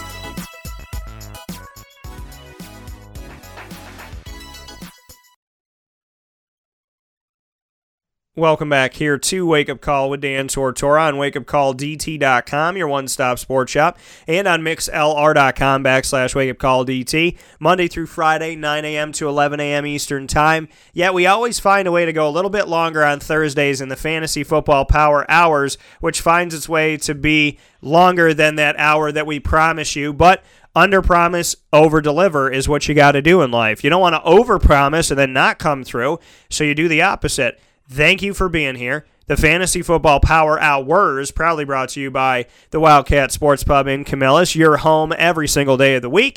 You're home once a month to come see our West Genesee live show, brought to you by Wake Up Call with Dan Tortora, with the programs of the Wildcats of West Genesee that are just over the hill from the Wildcat Sports Pub. And, of course, you're home to watch all the games for the NFL and your fantasy football hub and the hub of all of our Central New York fantasy football leagues that we're proud to call home here. The Dream Chasers, Captains on Call, Q's Contenders, and, of course, the Gridiron Gurus and the Penn and Trophy Center in East Syracuse now, 119 East 2nd Street in East Syracuse, right by BJ's Wholesale Club across the street from there, and you're home to make your fantasy football trophies, as well as any trophy, anything that you're making for an anniversary, a wedding, a holiday, a birthday, any type of engagement, as well as, for Christmas gifts, to get something engraved, customized, and made. And, of course, they have your awards and your Employee of the Months and so on and so forth there. And they have all the business needs that you need as well to make yourself look professional and feel good in your office when you look around and you see that, you want to look the part and feel the part. Well, the Penn and Trophy Center is how to do it. And, once again, you can call them at 315-422-8797 to set up an appointment or to just go out and see their stuff on 119 East 2nd Street in East Syracuse, New York. We got a few more games to get through here with Mr. Sofka of Hall of Fame FantasyFootball.com. 4 games left on the docket for Week 6. Jaguars at the Cowboys. This game is a game that I am definitely circling on my calendar because of personal reasons. Mr. Sofka, what do you think about this one? Yeah, not a good game for quarterback play. Although, I don't know, are we on the plus week or the negative week for Blake Bortles? He's inconsistent, up one week, down the next. Last week, I know he got a bunch of garbage yards. Look, I think Dallas has the ability to pressure the quarterback here, and that might make Blake blink, if that makes any sense. And, he can be irrational at times with the ball. And that's a bad formula. The mix in the combination with Fournette being out and with them having to go to the pass and passing like a record 61 times, I think it was last week, and that's a Jacksonville record, by the way, not an NFL record. This is a situation where you can't win by having Blake Bortles throw the ball be the only way to go, and I think they realized that. TJ Yeldon played a record number of plays for himself. That's not a good formula for success for keeping your running back healthy. He's got an ankle injury to begin with, and then Fournette's out. That's why they brought in Jamal Charles. So I look for Jamal Charles again to maybe get 15 to 20 snaps, maybe 4 to 5 carries or targets. I think that you can't play him yet, but he's a guy that you could pick up and stash if he's still available, because they got to take the pressure off Yeldon. They got to take the pressure off Bortles. They got to take some wide receivers need to step up a little more. The tight end situation's a little bit of a mess, but I saw Niles Paul step up, and I think that they're going to be okay if they can follow the script, follow what the coaches have game planned for them. I think Jacksonville's going to be okay. I think they could even be okay in this game. Now, that being said, I'm not a total lunatic, and I don't think they're going to roll in this game, but I do think they're going to win. I think they're going to win on the road in Dallas, the Jags are, and I think it's going to be big. Again, can't count on either quarterback. I think they're going to be mid-range to bottom-end quarterback twos. Running back is where Dallas has their success, especially in PPR. I think Zeke's going to get the ball, and when they're done, they're going to give Zeke the ball some more. Number 4 running back on my rankings this week. And for the Jaguars, they know they have to run. They have to run the ball more, and that's going to put TJ Yeldon at bottom-end running back 1 status, number 12 running back on my rankings this week. Wide receiver, I'd like to see the Jacksonville wide receivers step up a little more consistently. So each guy elevate his game on a little more consistent basis each week, even if it's week to week to week. What I don't need to see is 1 week it's Westbrook, 1 week it's Cole, 1 week it's Moncrief. They need all these guys to step up their game at the same time. With that being said, I don't think you can really count on any one of those receivers as being a top-end guy. Maybe put them all in the bag, pick a name out, and that's a wide receiver 3 or a PPR flex option for you. Not super excited, notwithstanding the better week Niles Paul had last week. I don't think you can start that guy. I just don't see it happening here. So I think for Dallas, they're still searching for a receiver. I don't think, and the owner has come out and publicly said, we don't have a number 1 receiver. Well, duh, your number 1 receiver is sitting on a couch watching you tell the media that you don't have a number 1 receiver. Look, kiss and make up, get back together with Dez Bryant. When Cole Beasley is your number 1 receiver, you got problems, my friend. When Jeff Swain, Blake Jarwin, or Dalton Schultz, any given week, I can't tell who the tight end is, you got a problem there, Dallas. You need to fix the problem, Jerry. Kiss and make up with Dez just for the end of the year. Put him on a short contract. But, Dez, you can't go in there asking for $10 million either. Both you guys kiss and make up. Let's get Dallas back on the road. Let's pick up Dak's numbers a little bit, because Dak is suffering, and Dak's looking bad in this, and it's not good for Dak's career. They need to come up with a number 1 receiver in Dallas. Now, Dallas is going to be able to pressure Bortles. We all know that Jacksonville can really pressure the opposing quarterback. The Jacksonville defense, a number 6 defense on my rankings, and Dallas' defense, number 12 this week. So look for it to be more of a defensive game. Again, I like the Jags on the road in a pretty close one. Yeah, I'm going to pick the Jaguars in this game as well. Hopefully for Jags fans, it's not that uncomfortable type of close. The irony is that the majority of the Jaguars' offensive line is on the injury report, and the majority of the Cowboys' defensive line is on the injury report as well. This is a week where Blake Bortles will normally turn it back on, but, I think Jamal Charles, he's not bad to roll out there because they're playing the Cowboys, and there's no film on, what Jamal Charles has been doing this week, so you got to go back to the past and whatnot. I like Jamal Charles as a flex guy. I think that he could be a little sleeper. I may or may not have picked him up and put him on one of my teams, just saying.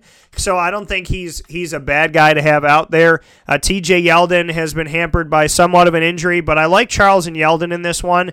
I also like Dante Moncrief in this matchup because, you got to remember, Allen Hurns is on the Cowboys now from the Jaguars. So he can give him a little thought about, hey, Keelan Cole, he typically does this, or Dede Westbrook typically moves this way. So he can kind of tell them where this guy's going to go, where that guy's going to go, because I played with this guy and here's his tendencies, which leaves a guy like Dante Moncrief, who he didn't play with and who has been playing pretty well, some opportunities. DJ Chark's a wide receiver 4, but I think Moncrief is a wide receiver 2 for you.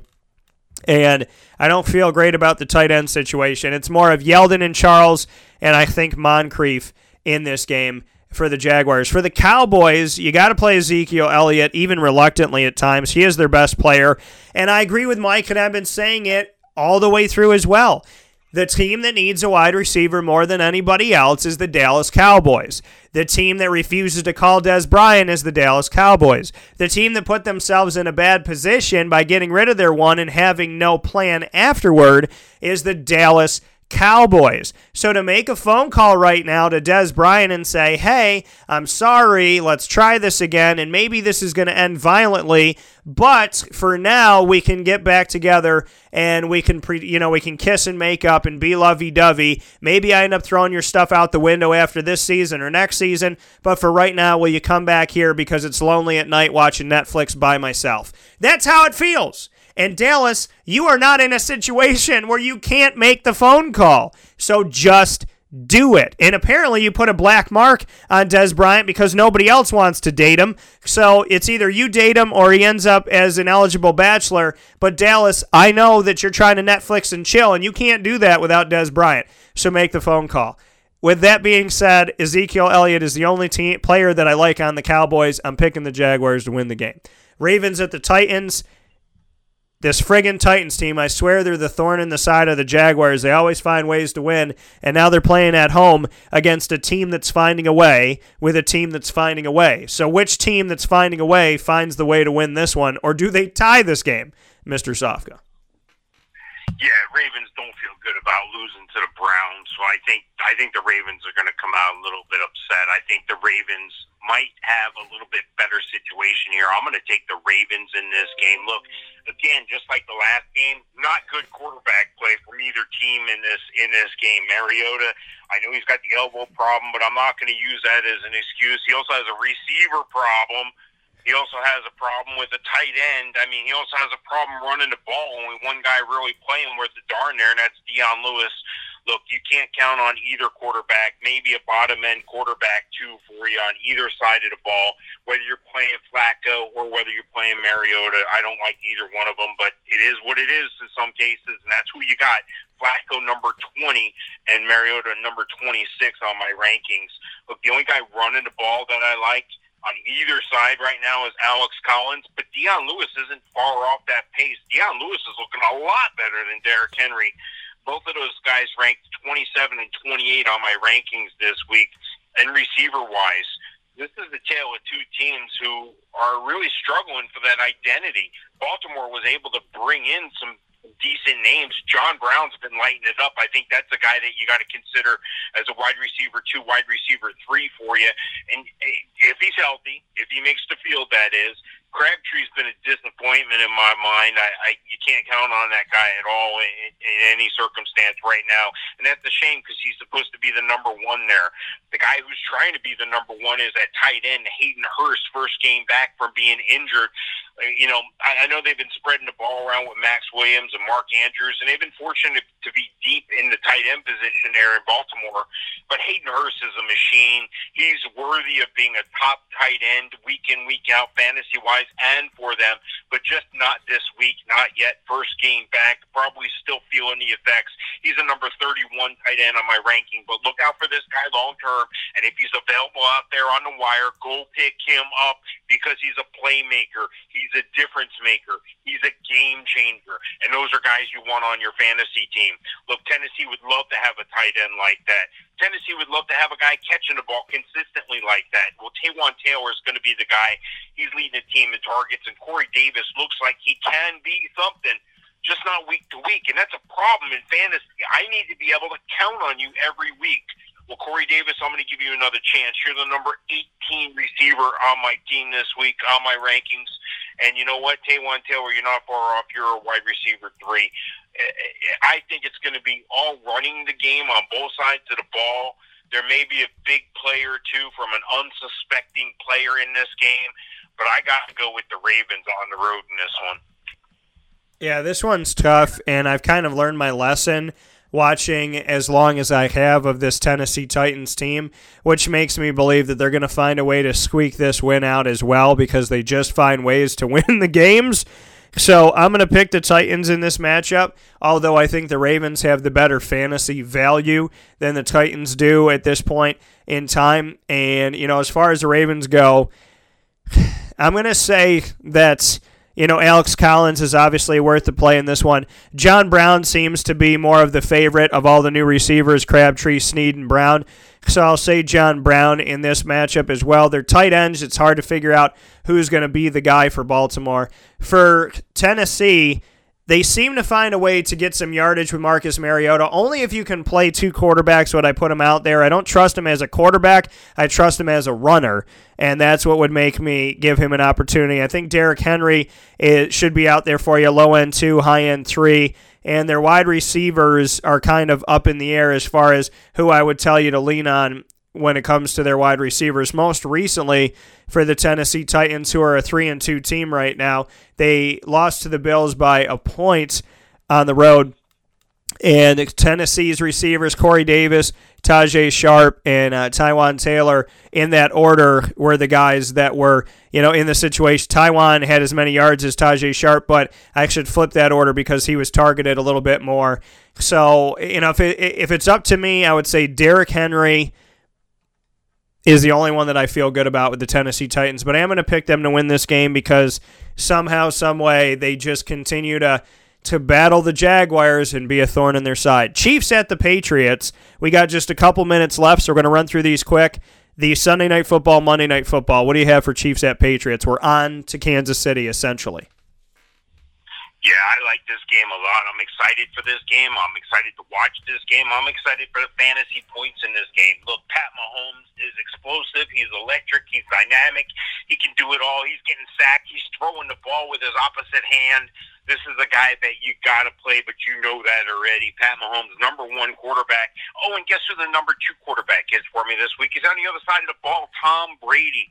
So you're going to get excellent quarterback play in this game, and the defenses are going to suffer. Stay away from the defenses here. And you know what? The idea behind slowing down Pat Mahomes is running the ball, and they're going to try to do that a lot because if Pat Mahomes can't beat you if he's not on the field. That's what they try to do against the Patriots. Both teams are going to try to run the ball, and that's a good thing for the running back. Sony Michel, number 8 running back, and James White, the number 13 running back on my rankings this week. Oh, and guess what? In a PPR league, they're even more even because I think James White is going to get a lot of targets, probably 9 or 10 targets minimum catching the ball. So they're a little more evenly, both running back ones in PPR. I think Kareem Hunt is worth the play. He's a bottom-end running back 1. And the receivers, there's some value in receivers for both teams, but for different reasons. Tyreek Hill, fastest guy in the NFL, number 7 on my rankings this week. But then you take a look at the other side of the ball. You take a look at what Kansas City, puts out there. Not only do they put Tyreek Hill, but Sammy Watkins has been consistent. Now, he's been dinged up, and should he be able to play, he's going to be a value play for you as a wide receiver 2, wide receiver 3. And Travis Kelce, top tight end on the board this week. Well, you know what? Rob Gronkowski is going to try to overtake that and put out some big plays this week. He's my number 3 tight end.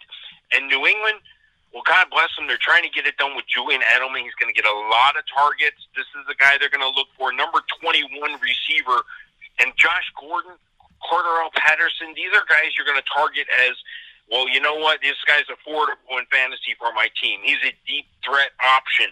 He may get it done. He may not. These are coin flip type guys, but these are guys you want to roll the dice with in a game like this because it's going to be a lot of back and forth, a lot of scoring in this game. Don't play either defense. Exciting quarterback play. And you know what? I'm going to go with the evil empire at home. I'm going to go with the dark side. I think somebody's going to take down the Chiefs this week. And what better place than here, what better time than now, New England wins this one going away.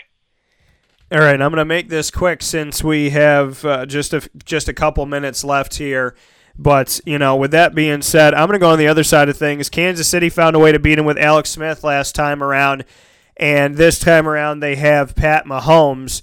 And I think Mahomes is going to do them better in this one. I think Mahomes is also pissed off about how the way that he played. But Mike said the evil empire, so I have to play this.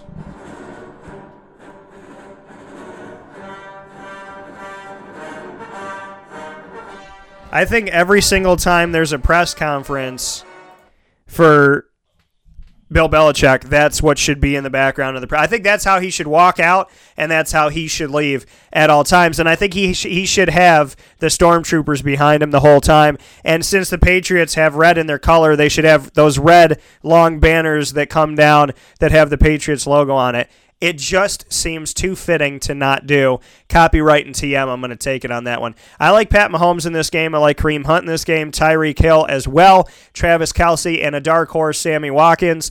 For the Patriots, Tom Brady, Sony Michel. Julian Edelman's going to get a lot of touches. Chris Hogan's not 100%, but I still think Josh Gordon's a dark horse in this game, and I think Rob Gronkowski is there. I think Hogan and Edelman are both worth the play. We only have exactly a minute left, so we're going to make this very rapid, Mike. 49ers, Packers, what do you got? Yeah, it's going to be all Green Bay. I think Aaron Rodgers is worth a play. C.J. Beathard isn't. I think running back-wise, Alfred Morris is going to get a bump this week. He's up to number 18 on my rankings. I think Aaron Jones is still feeling his way back. He's a running back 3 for you. I think where you're going to find the value is Devontae Adams. And if you're looking for that sleeper guy, Marquez Valdez-Scantling is a deep guy, maybe a daily fantasy guy for you. On the other side of the ball, not so much. San Fran receivers aren't getting it done.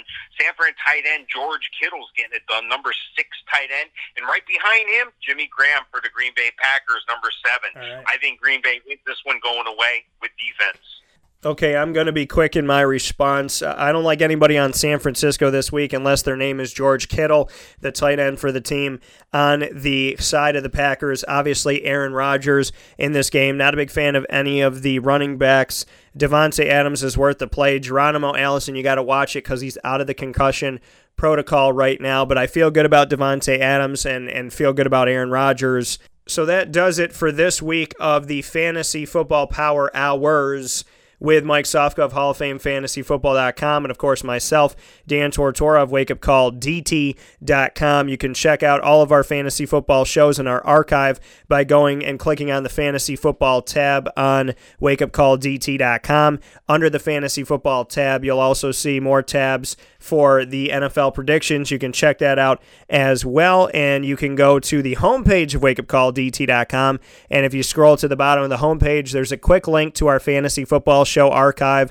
There's also the opportunity for you to connect with fantasy football through the TuneIn app as well as the Podbean podcast, the iTunes podcast, and the RSS feed. You'll never miss another episode of the Fantasy Football Power Hour. And of course, we appreciate everybody that hears it first by going to mixlr.com/wakeupcalldt like you did today and tuned in. You can also listen on the homepage of wakeupcalldt.com to the MixLR feed every Thursday beginning around 10 a.m. Eastern Time right here on Wake Up Call with Dan Tortora. As always, Mike Sofka, I appreciate you, and I thank you for being a part of the show. Yeah, thanks, Dan. See you next week. Once again, that being Mike Sofka of Hall of Fame FantasyFootball.com. Want to also give a special thanks to Monster Energy, who fuels Wake Up Call with Dan Tortora by providing us with their many different Monster Energy drinks that they have. My favorite being the Ultra Red, 0 calorie, zero sugar one is my favorite. And let us know yours by giving us the hashtag #BeAMonster, and let me know what your favorite Monster Energy drink is, and you know mine. So with that being said, thank you to Monster Energy. Also going to give a special thanks to the Syracuse Stallions. You can find them at SyracuseStallions.com. Their first game is coming up at the end of October. First game ever, inaugural season. First time pro basketball is back in Syracuse, New York for decades upon decades upon decades. Dajuan Coleman is back on the court. A lot of local players are back here in Central and Upstate New York. You definitely want to come and see them play. The home games are at Manlius Pebble Hills Gym, so definitely come out for them. You could check out their schedule and so much more by going to SyracuseStallions.com. And on my Facebook page, Facebook.com/WakeUpCallDT. You could check out their video from one of their practices that you definitely want to see. Coming up on tomorrow's show for TGIF, we have what we always do on a Friday, the Annoying Moment of the Week, proudly presented by Carvel DeWitt. We'll start off the show at 9 a.m. Eastern Time, followed by Significant Soundbites, which will be right after, and that'll be right around 9:30 a.m. Eastern Time, and we will have Dino Babers' Q&A from his conversation with me on the ACC teleconference. You'll get my questions, his answers coming up in the segment Significant Soundbites this Friday at 9:30 a.m. Eastern Time. And then we'll head into the second hour of the show, which is a show within the show. It's actually truly went from a segment to being another show within Wake Up Call with Dan Tortora, and that is Friday Morning Live. It'll be on live video and audio. On audio, obviously, you stay tuned on mixlr.com/wakeupcalldt, and on video, you go to facebook.com/livenowdt. That's facebook.com/livenowdt to watch Jordan Newman and John Newman with me of Newman Sports Cards as we talk about cards, the hobby. They share their cards of the week. I'll share some of mine as well that I just got in, and we'll also be discussing a little bit of everything. It is essentially your late night talk show in the morning, and that is Friday Morning Live. Thank you so much for tuning in today. God bless you as always, and be well, be good to one another, and take care of yourself.